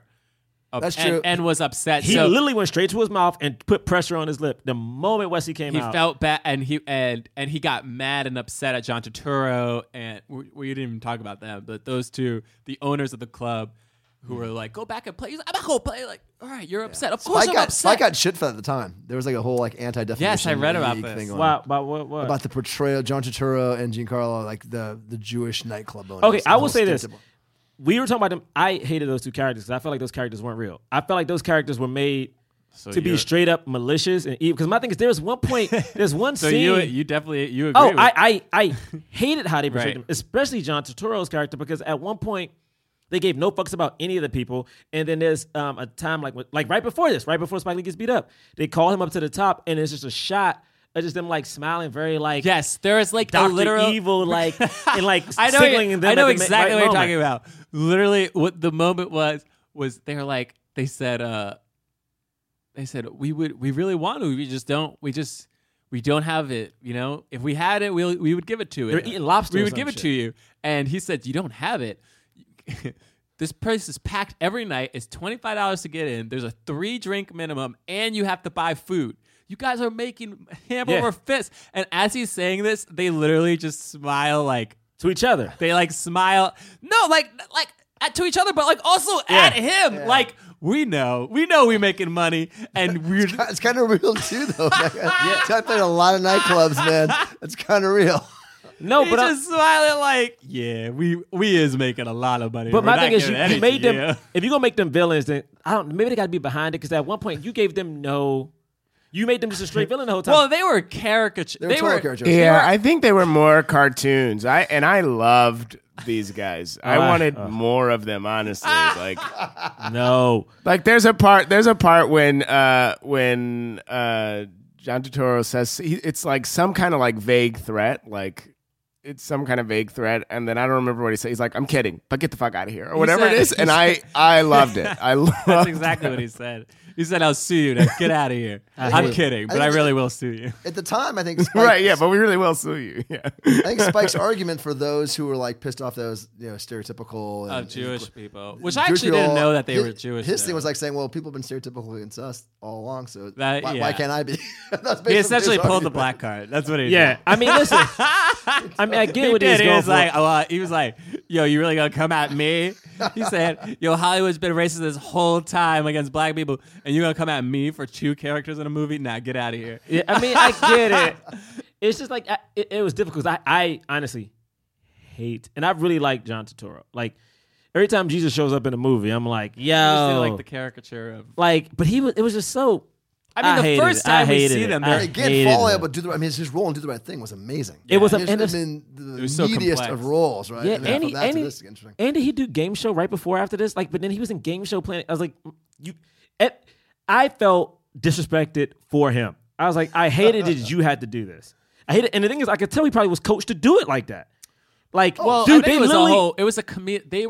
They were there for comedic relief because they literally. John Turturro shows up in one of the Transformers wearing a thong that has. Hey, bro, why are we talking about Transformers right now? Bro? Okay, John Turturro's not embarrassed to play this. I'm not doing this. I'm not doing this. He's right. I'm not doing this. John Turturro I'm not doing this with y'all. I'm not doing this with y'all. I don't know what y'all talking about. I don't know what you're talking about. What movie? One of the Transformers. I think the Turturro character. I don't know. I think that whole club in the movie and the Turturro is because part of this film is like you're talking about with La La Land. Mm-hmm. It's sort of a celebration of old Hollywood and old jazz clubs and the Cotton Club. There was a Cotton Club movie with Gregory Hines. Yep. I mean, so I think if Spike had maybe $10 more million, you might have like got the grandiosity of that even more. But $10 million is still low budget. You know what I mean? Yeah. And so, but I think he was trying to like.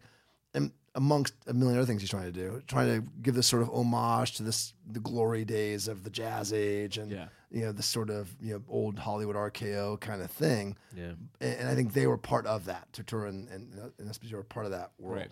But I think it's hard to like maybe pick up on that because ultimately it suffers from like I have money to do that, and he's also trying to do 20 other things. I mean, I wish he did like 3 things in this film. Right. Yeah, and dug in. Yeah. Yes, exactly. Do we even talk about it? Like, I'm not gonna lie to you. This end was utter. Before we get to the end, I just want to say, I just want to say what else I enjoyed about the film. I did enjoy the scene right before the beating up where he's playing like super hard, and it's almost like he's playing the best he ever could just to buy him time to leave the stage, which was kind of interesting. It's a whiplash scene. That was yeah, a whiplash scene. Yeah, it was. Like that whole sequence of events. I mean, we already talked about how the fight was great. So like that whole sequence of events was interesting, probably because it was finally something happening.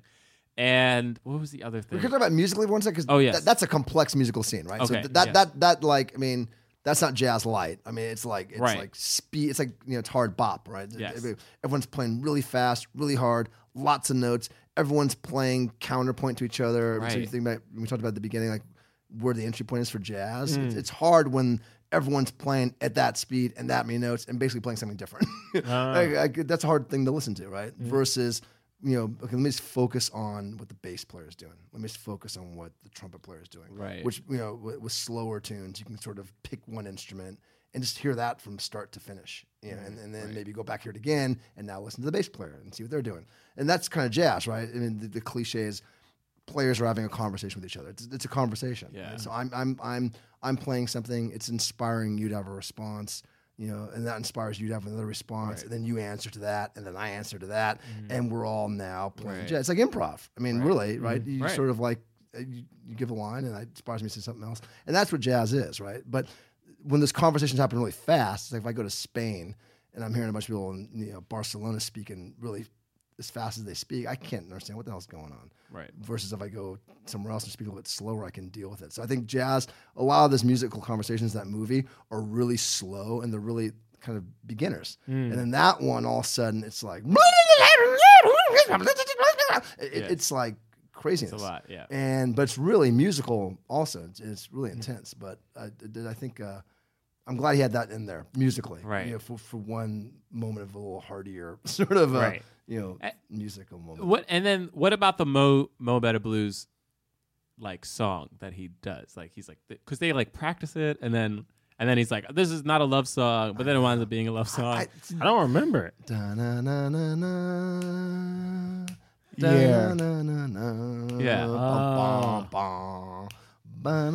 It is so simple when you're that's the entire song. Yeah. It's I don't know. To me, that's part of the genius of Spike Lee as a marketer. Right. I mean, like I'm pretty sure that song was like on the Billboard.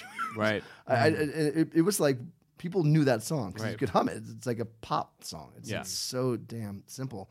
I gotta think he like did that like really consciously, like really like built it up as it's called the name of the film. Yeah, exactly. Because he just knew his audience could only absorb something as complicated as that. Right. I think it's I'd love to hear about that. Yeah. And then the last thing I just want to talk about was Charlie Murphy and who's the other dude? Who's the dude with him? I can't think of it. Who's the dude? The two doormen. The doormen. The two doormen. Did you like? I thought they were funny.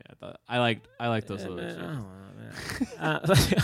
When you download the Kroger app, you have easy access to savings every day. Get the most out of weekly sales and receive personalized coupons toward your favorite items, all while earning 1 fuel point for every $1 spent. Because shopping at Kroger, whether in-store or online, is easy. And saving money is even easier with the Kroger app. So get the most value out of every trip, every time. Download the Kroger app now to save big. Kroger, fresh for everyone. Must have a digital account to redeem offers. Restrictions may apply. See site for details. Hey, this is Tim Heidecker, and I'm glad to be back in Glendale, California, in the studio with my good friends DJ Doug Pound and Vic Berger for another episode of our podcast, Office Hours Live. This week we had a very special guest, Hiss Golden Messenger, who played a beautiful tune for us. We laughed, we had fun, and you should tune in to Office Hours Live this week, and quite frankly, every week on your podcast app of choice or at youtube.com/Office Hours Live. You could do a whole like show on like the history of like black doormen in movies. Yeah, I thought those exchanges were funny. Honestly, no, I mean I think they were fun. Like Sam Jackson popping up, I thought was like cool too. I was like, oh yeah, he's just breaking fingers. Cool. It was like Pulp. Was that before or after Pulp Fiction? This is before Pulp Fiction. Pulp Fiction came out in what, 92? That was a very Pulp Fiction-y character. His character. That was. I mean, but also, didn't we hear him on the radio before we see him? Was that just me? Senior Love Daddy, yes. Yeah, it did, right? He praised the Senior Love Daddy from praised the Senior Love Daddy. And I was like, oh. And then you see him as a gangster, and you're just like, wait, what? Totally catch up on that. Totally. Wait, we hear him on the radio? Yeah, we do. Yeah, Senior Love Daddy's on the radio in the car. So it was like a weird. Oh, and Robin Harris was just doing great. stand-up. He was funny. He was doing stand-up. But that's another thing. But God, you think about like how things date themselves because his bits were pretty harsh. Yes, his bit. I know. I was listening to those bits. I was like, you cannot do these bits today. You can tap it now. Yeah, especially when you talking about the. I like an ugly woman. Like, yeah, fat. Like, there's a part when, since we're talking about Charlie Murphy and the other random comedians that show up, there's a part when Charlie Murphy is like the part when he's like roasting Giant and talking about how like he's like. I can't remember the exact part in the movie, but there's a part where Spike Lee clearly breaks, and he left it in, and I find it very interesting that they chose to do that. Probably was the best take. It felt like that dressing room. There were some dressing room scenes. Some of the group scenes seemed like heavy on the improv. They left a lot. They were like, he left a lot takes. of stuff in that those. Oh my God! The whole Giancarlo and the white and the French woman. Right. It seemed like it was all improv. Yeah. It did seem like a lot of it was improv. I do like when they put the black naked model black woman. just right in front of him. But the what? They put like the naked There's black like a woman, naked just, black woman directly in and front they of put his him mirror. on his mirror. He's like, "This is my space. Okay, you have your this is my space." That thing was funny. He was trying to say that they were racist because she was white, and they were like, "No, she's just not allowed back not here." Allowed back here. It's boys' town. Honestly, I'm ready. I hate this end, bro. All right, yeah. So honestly, I don't even want to talk about it. Well, yeah, the ending is like, what was the point? Bizarre. Well, here's the thing that was confusing about it too. What I liked, okay, what I did like, I really, really liked the jazz underscoring the montage of this, like a lot. I don't think I necessarily like. I didn't. So I hated the scene where he's. If I'm skipping this moment, I'll talk about it. I hated when he runs to her and he's like, she's like, "You want me to fix you?" And he's like, "I want you to fix me." And then he basically just stares at her and grabs her and forces her into the rest of her life with it. Right. Well, what was weird about that was I couldn't tell because there was a scene before that where he was talking to her like I forgot if it was like near a bridge or somewhere outside and remember he was like talking to her like. About and they're talking about who their first loves were. Who their first loves were. I believe in love and And I was like, I thought that scene was interesting because I thought, okay, so I know like this whole podcast we've been going, what was the point of this moment or what was the point of that? And maybe there's no actual like hard point for any of these things, right? It's kind of what we're learning a little bit. Yeah. But when that scene first happened, I was like, oh, he's remembering this moment right now because this is the woman that he loved. If he loved one of them, it's her. That's what I thought the point of that moment was. Got it. I thought buy that. Yeah, I thought they were connecting. I thought they were like connecting up, like again, like refreshing their relationship. But then we see him go to the club. He tries to what's his name's the rest of it. He tries to play. He can't play because his lips are too badly, broken. He walks out of there. By the way, lips have no bones. No, they're not broken. They were busted. I don't want to be. I'm a guest and all, but I'm just saying. Good job. I'm happy you did that. I couldn't let that. He would have done it to you. I couldn't let that pass. He would have done it to you. Just know he would have done it very quickly. Everyone listen. I know. Lips have no bones. I also heard me say broken, and I was like, I'm gonna let it go. Thank you. Thank you for that. His lips were too busted, and the other thing that I thought was funny about this was that he walks out, and Spike Lee's like, don't worry, you'll play again. And I'm like, nigga, you the reason. This dude's lips are busted. Don't shout at him, you'll play again. As you have a cane. But the follow-up is Greg says, I'm not going to sell it. He gets Denzel in the dress. I'm not going to sell it. That's actually one of the best lines of the movie. I was like, I'm not going to sell it. I'm not going to sell it. I'll let y'all finish. He's going to sell it. He's going to totally fucking sell it. So messed up. I can't, and then he calls her and she already knows. She already knows you're only calling me because you can't play no more. You don't have music. And she's like, I know this. And she's like, you just want me to fix you or save you. Yes, please save me. Please save me. Please save me. They kiss. And then they're married. I know. He says, let me. Give a boy. Give me a boy. Give me a boy. It's pretty disturbing. I think he literally says, give me a boy. He totally does. He absolutely does. Which is like, I was just like, where is this woman so in pathetic. her life? It's so pathetic, and I can't buy it, and it makes me cringe. But then I think, God, is it real on any level? Because my thing is, I like watching. I was like, I do think, especially black women are some of the most supportive women. I think they put up with more shit than they have to. But I'm not sure if a black woman would like know those things, say them to somebody, and then just ignore it. Like she said, she's right. You only hear it's dark. She still ain't got no lights on. She spoke truth, man. She spoke truth. Like she said it to his face. I think that part was real. But then 2 seconds later, like this, there's no point in this movie where this man wooed her. Yeah, because that's my thing. Is like, I guess it doesn't matter if it's real or not. Like, it might be real, but my thing is the movie ends on a note that makes it seem like we're all supposed to be happy right now, because especially how it mirrors the first scene, and it's like, oh, he's got his own family now, and he's got his own kid. Totally hackneyed. It's totally hackneyed. It's sitcom-y and that kind of like, but I'm just putting out there because you sort of hit upon it, like black women being so supportive, and take black and white out of it. Maybe just do women. I mean, a lot of black women sell themselves short with a lot of dogs. Yeah, deal with that. So I just is there any part of this that is like, maybe she does something she needs or wants, and then the last part of the thought is then you see the end and he's sort of like a domesticated dog. No, man, this is my thing. Did she see it? No, this is my thing. Then you give her that. If you're gonna do that, you give that woman that speech. You like, my thing is, tell me why she said yes.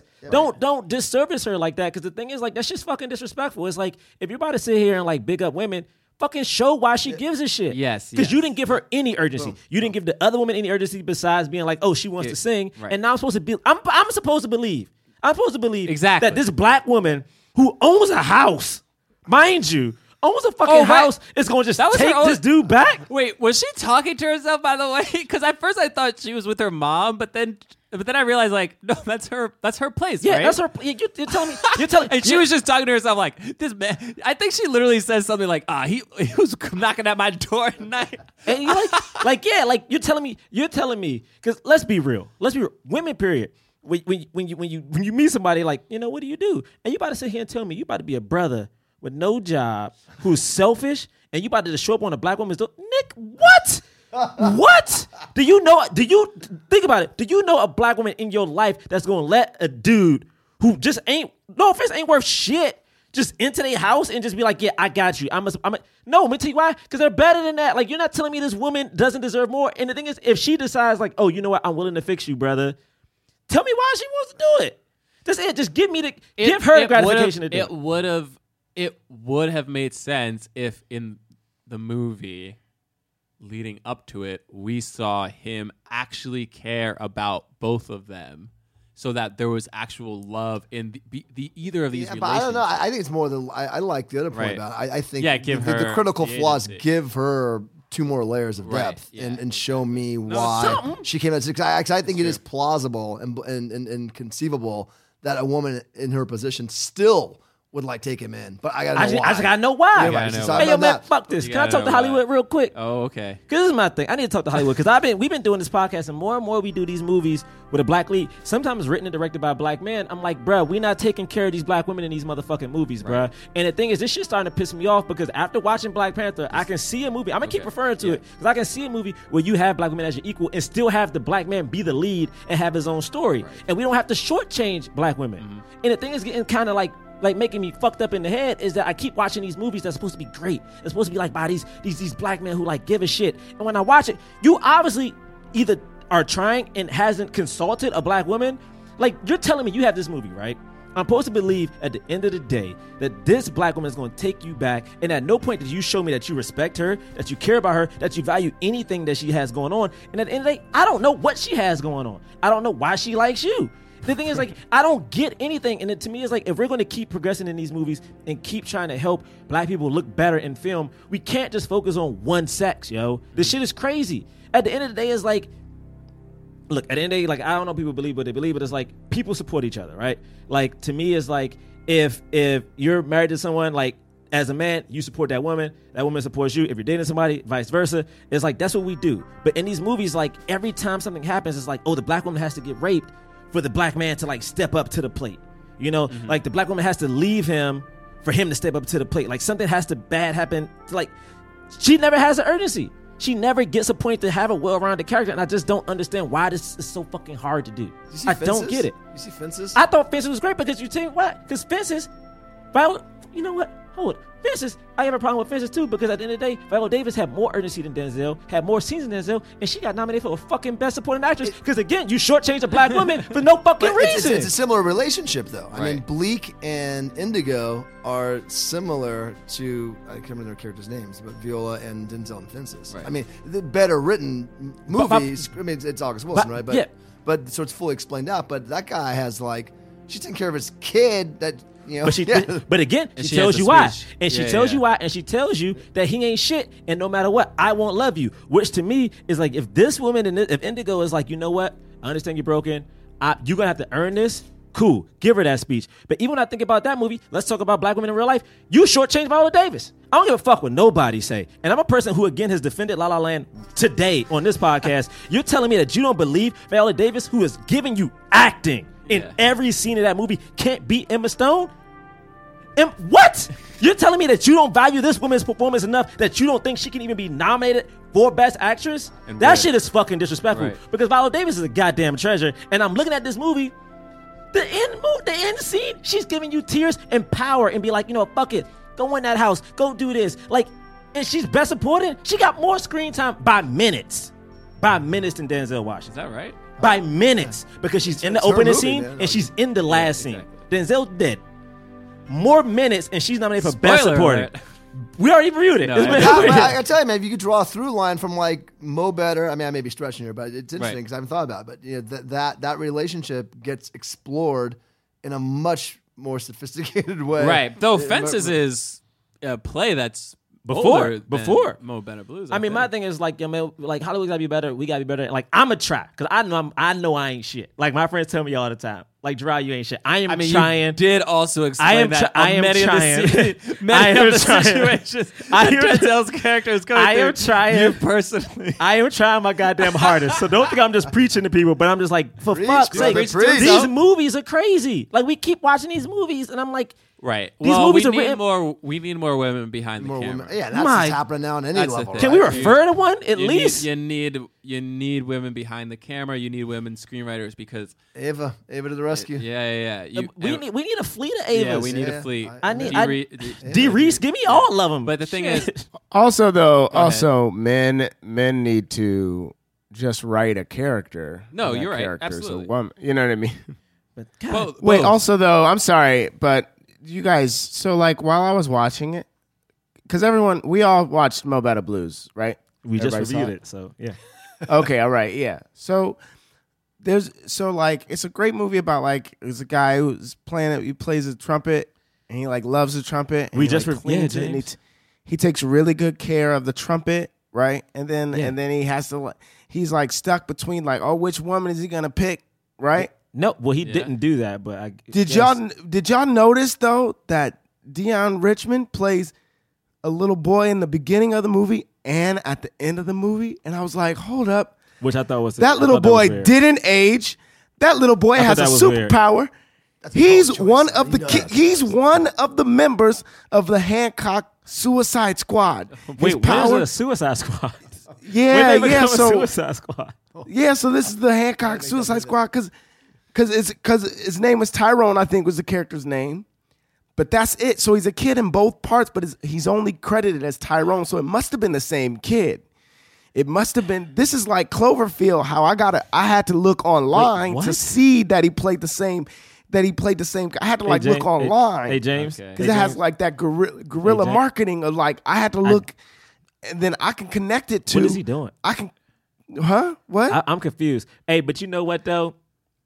I tried, James. I was trying to rock with you. I have no. What about Cloverfield? What happened? Yeah, because on Cloverfield, they have companion marketing campaigns where you got to look online first to know what's happening in the movie. Hey John, can we this? Because I looked at this and it was he plays Tyrone, but that's it. He doesn't play. Can we? He doesn't all play. Right, you're repeating yourself. He doesn't play two characters. He plays one character. Hey James. He has James, we let that go for a long time, James. Thank you. Huh? We let that go on for. Was that too long? That went on for way too long, James. Okay, all right. Okay. Thank you, James. Thank you, James. It was very passionate. All right. It is time for the cause. We rate and review films not based on. Well, the thing is, we do it not based on how much we like the movie. or even how well we thought it was made, merit-wise. We do it based on, does it help the cause of more leading black actors in Hollywood? So if we think it helped the cause of more leading black actors in Hollywood, we give it a black fist. Damn it. If we think it kind of helped the cause, we give it a white palm. And if we think it fully helped the cause, didn't help the cause at all, we just don't raise up anything. We don't give it anything. Okay, so based on that criteria, we need to change our criteria. No, that's the criteria. We need to change this. No, that's the podcast. It's focused. It's more focused and more focused. I don't like this criteria. That's what our podcast is about. Never gonna change. I hate this. Black Panther. All right. Stay on message. Don't you bring Black Panther up. Don't you? So on the count of three, we're gonna give it our rating. Okay, you guys ready? You ready? No. Okay, we're gonna raise it up on the count of three. Here we go. 1. Okay, 2, 3. All right, we got 3 black fists in the studio. Damn it, James, what you got? Black fists over here in LA, yeah, baby. there's 4 black fists. So it's 4 black fists. It's like you got them 4 black fists. You got to see historical context. Historical context. Go ahead, Gerard. I'll go first. I gave it a black fist. Give a whole speech because we got Denzel Washington. We got the combination of Denzel and Spike. He got Game, and we got Malcolm X. And Malcolm X to me is one of the most powerful movies starring a black man ever made. And we got it because of this movie. If it wasn't for this movie, that partnership wouldn't have began. And that Denzel is like one of the greatest thespians of all time, period. No matter what race, no matter what gender, he is literally going to be one of the greats. His nomination record is I think he's at 7 or 8 right now, which is crazy. Spike, honestly, look, man, I know I give Spike a lot of grief, but Spike has done a lot for African Americans, bro. Definitely. Spike continues to. It continues to, man. Spike does these small movies. Spike, how Spike made his first movie is one of the most admirable things of all time. Getting all those credit cards, maxing out, he did a lot. And then he has Do the Right Thing, which is in the National Film Reserve. So my man has done great things. And Wesley, Blade. Wesley made black dark-skinned brothers cool. He made dark-skinned brothers cool, man. So I respect that, man. We got Gus in it. The thing is, I'm not going to pretend like I like this movie. I'm not. Spike Lee has done better movies. And you know what? John said it best when he set this up, is that, you know what? We can have movies like this. Right. You know what I'm saying? He tried, didn't work out. We can have these movies because white people get them all the time. I was bored throughout this whole movie. Okay. Let me say something nice. Let me say my last nice thing. Let me say my last nice thing about it. And I do appreciate trying to show an aspect of black culture that we don't see all the time, which is this jazz era. And honestly, seeing this movie, I said this with Meteor Man. It's man, if I get the chance to remake a movie or do something else, I would like to do a movie about art. And have a black person be the lead. It may have been more interesting to have maybe this movie be about Clark, to be honest. A singer who's a woman back in, the 60s, 70s? Who isn't... I want to make my mother was that woman. Because find something about that. Think about it. He legit, Denzel character disrespects her the whole time when she brings up her art and why she wants to do it. And we hear her sing, oh, she's actually talented. And to me, it's what is that struggle like? To me, that struggle is more interesting than what Denzel's is. Because, again, when I think about, I do dog movies a lot. When I think about Hidden Figures, the reason I hated Hidden Figures is because you had these black women who, one, were women and were scientists. And, that struggle alone, being women and being black and being scientists, that struggle alone is enough to stay in the movie, which we didn't get. And to me, it's oh, man, maybe we could have a movie where we see, a black woman have to struggle to, support, technically, say they were a couple, right? They both were in music. She started to blow, and then he was stagnant. What is that like? Show me that. My parents' relationship. My dad was an agent at William Morris Agency. He was the first black music agent in the business. Oh. Booked all the Motown acts, booked Burst Invasion Band, Simon and Garfunkel. Whoa. Right? He met my mother, and he's dark-skinned, and then he met my mother, light-skinned, like Clark, who was singing in the nightclubs and was signed to Mercury Records and sang at Carnegie Hall and was sort of on the rise. And he went to go see her to maybe represent her. And instead, he basically convinced her to quit. Yeah, so I'm oversimplifying. Yeah, but he was threatened, by that thing, by the idea that she could ascend and he might not ascend, and that was too much for his brain to handle. Yeah, to me, like that's a fascinating story, and I'm not trying to rewrite the movie because it is what it is, but it's like to me I think this would be a cool movie to like, or this type of movie to be like readdressed now. Definitely, So yeah, man, they got a fist. Yeah, man. I mean, real quick, I just gotta give a black fist because everything you just said, and Denzel and Wesley Snipes, and I will say I don't know if the women benefited as much as the men did from this film, and I think we talked about why. And I don't think this was Spike Lee's best film, but it's still like included a chapter of black cinema that I think is necessary, even though I wasn't like thrilled about the movie. So yeah, I definitely still gave it black fist. Yeah, James. Yeah, I mean, the same thing everybody has said so far. Like Spike Lee, it's like how can you not give a black fist to a Spike Lee movie? It's like you have to. There's no other, I mean, it's a require, like he is the man. I was wary because of the stuff that we've been talking about with women, and then also like because Spike plays such a large role, but also maybe for a long time he was like, this is it, I'm gonna be acting and directing all my movies, and then I guess just sort of realized like maybe acting wasn't his forte as much, and so stepped down from that lane. You know what I mean? Like I don't know what to say about his particular role as an actor in the movie. But like, and then also there's just so many people in here. Like I mentioned Dion Richmond before, but like he was already acting at the time, but like he went on to do so much more stuff after this, and then Cinda Williams. So Black Fist. Riff?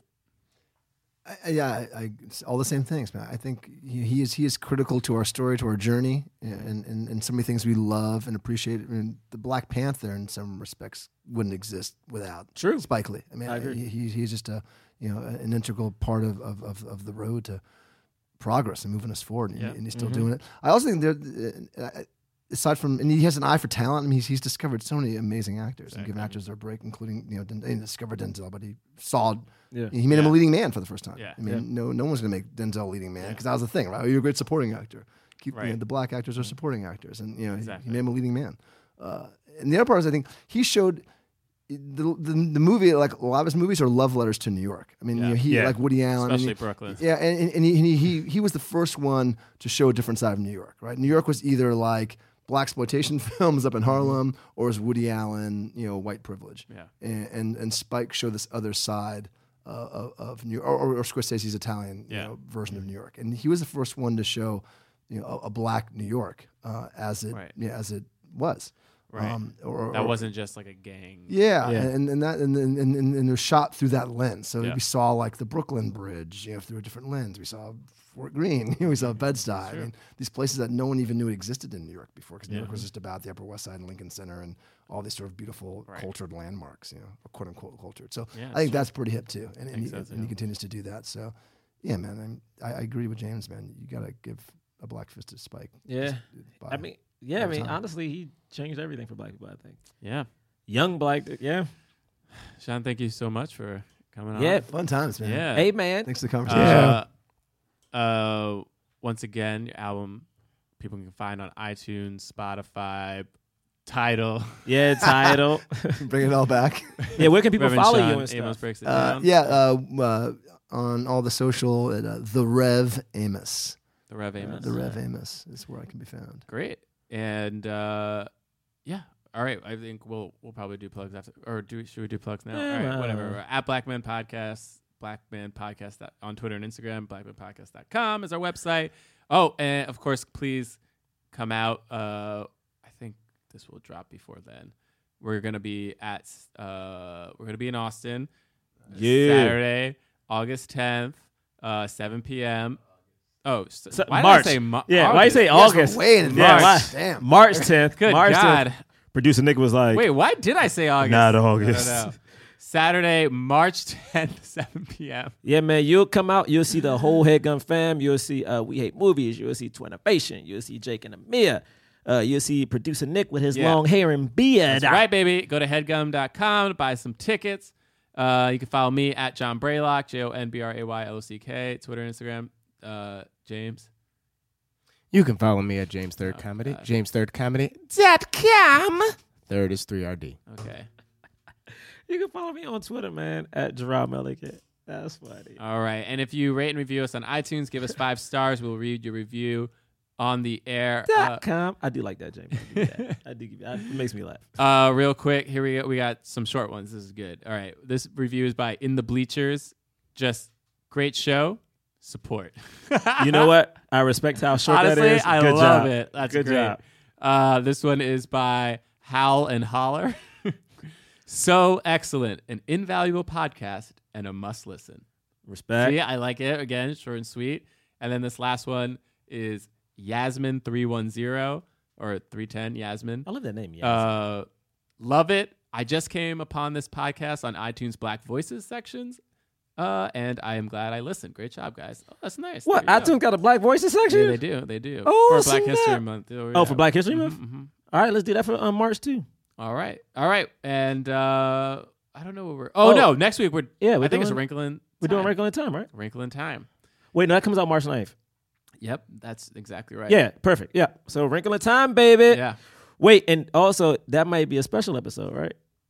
That might be a special episode. Well, So I don't think we'll tell you what's going to happen. Yeah. You should be surprised, but you should definitely tell your friends. Yeah. That's going to be a very interesting episode. Everybody go see Wrinkle in Time. Ava DuVernay. Yeah. Oprah. Yeah. Mindy Kaling. All right. We Peace. will see you next week. Peace.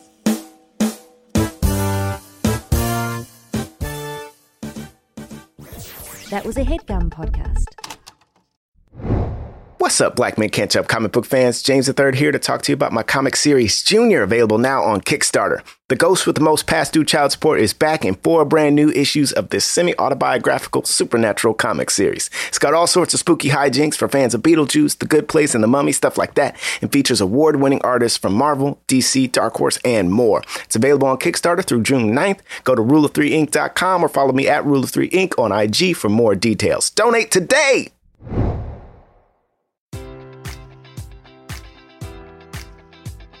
Enjoy all your favorite sports like never before at BetMGM. Sign up using code Buckeye and receive up to $1,500 back in bonus bets if you don't win your first bet. When you register with BetMGM, you'll get instant access to a variety of parlay selection features, live betting options, and the best daily promotions in the business. And with BetMGM at your fingertips, every play and every game matters more than ever. Place your money line, prop, or parlay bets with the king of sportsbooks today. Sign up using code Buckeye and receive up to $1,500 back in bonus bets if you don't win your first bet.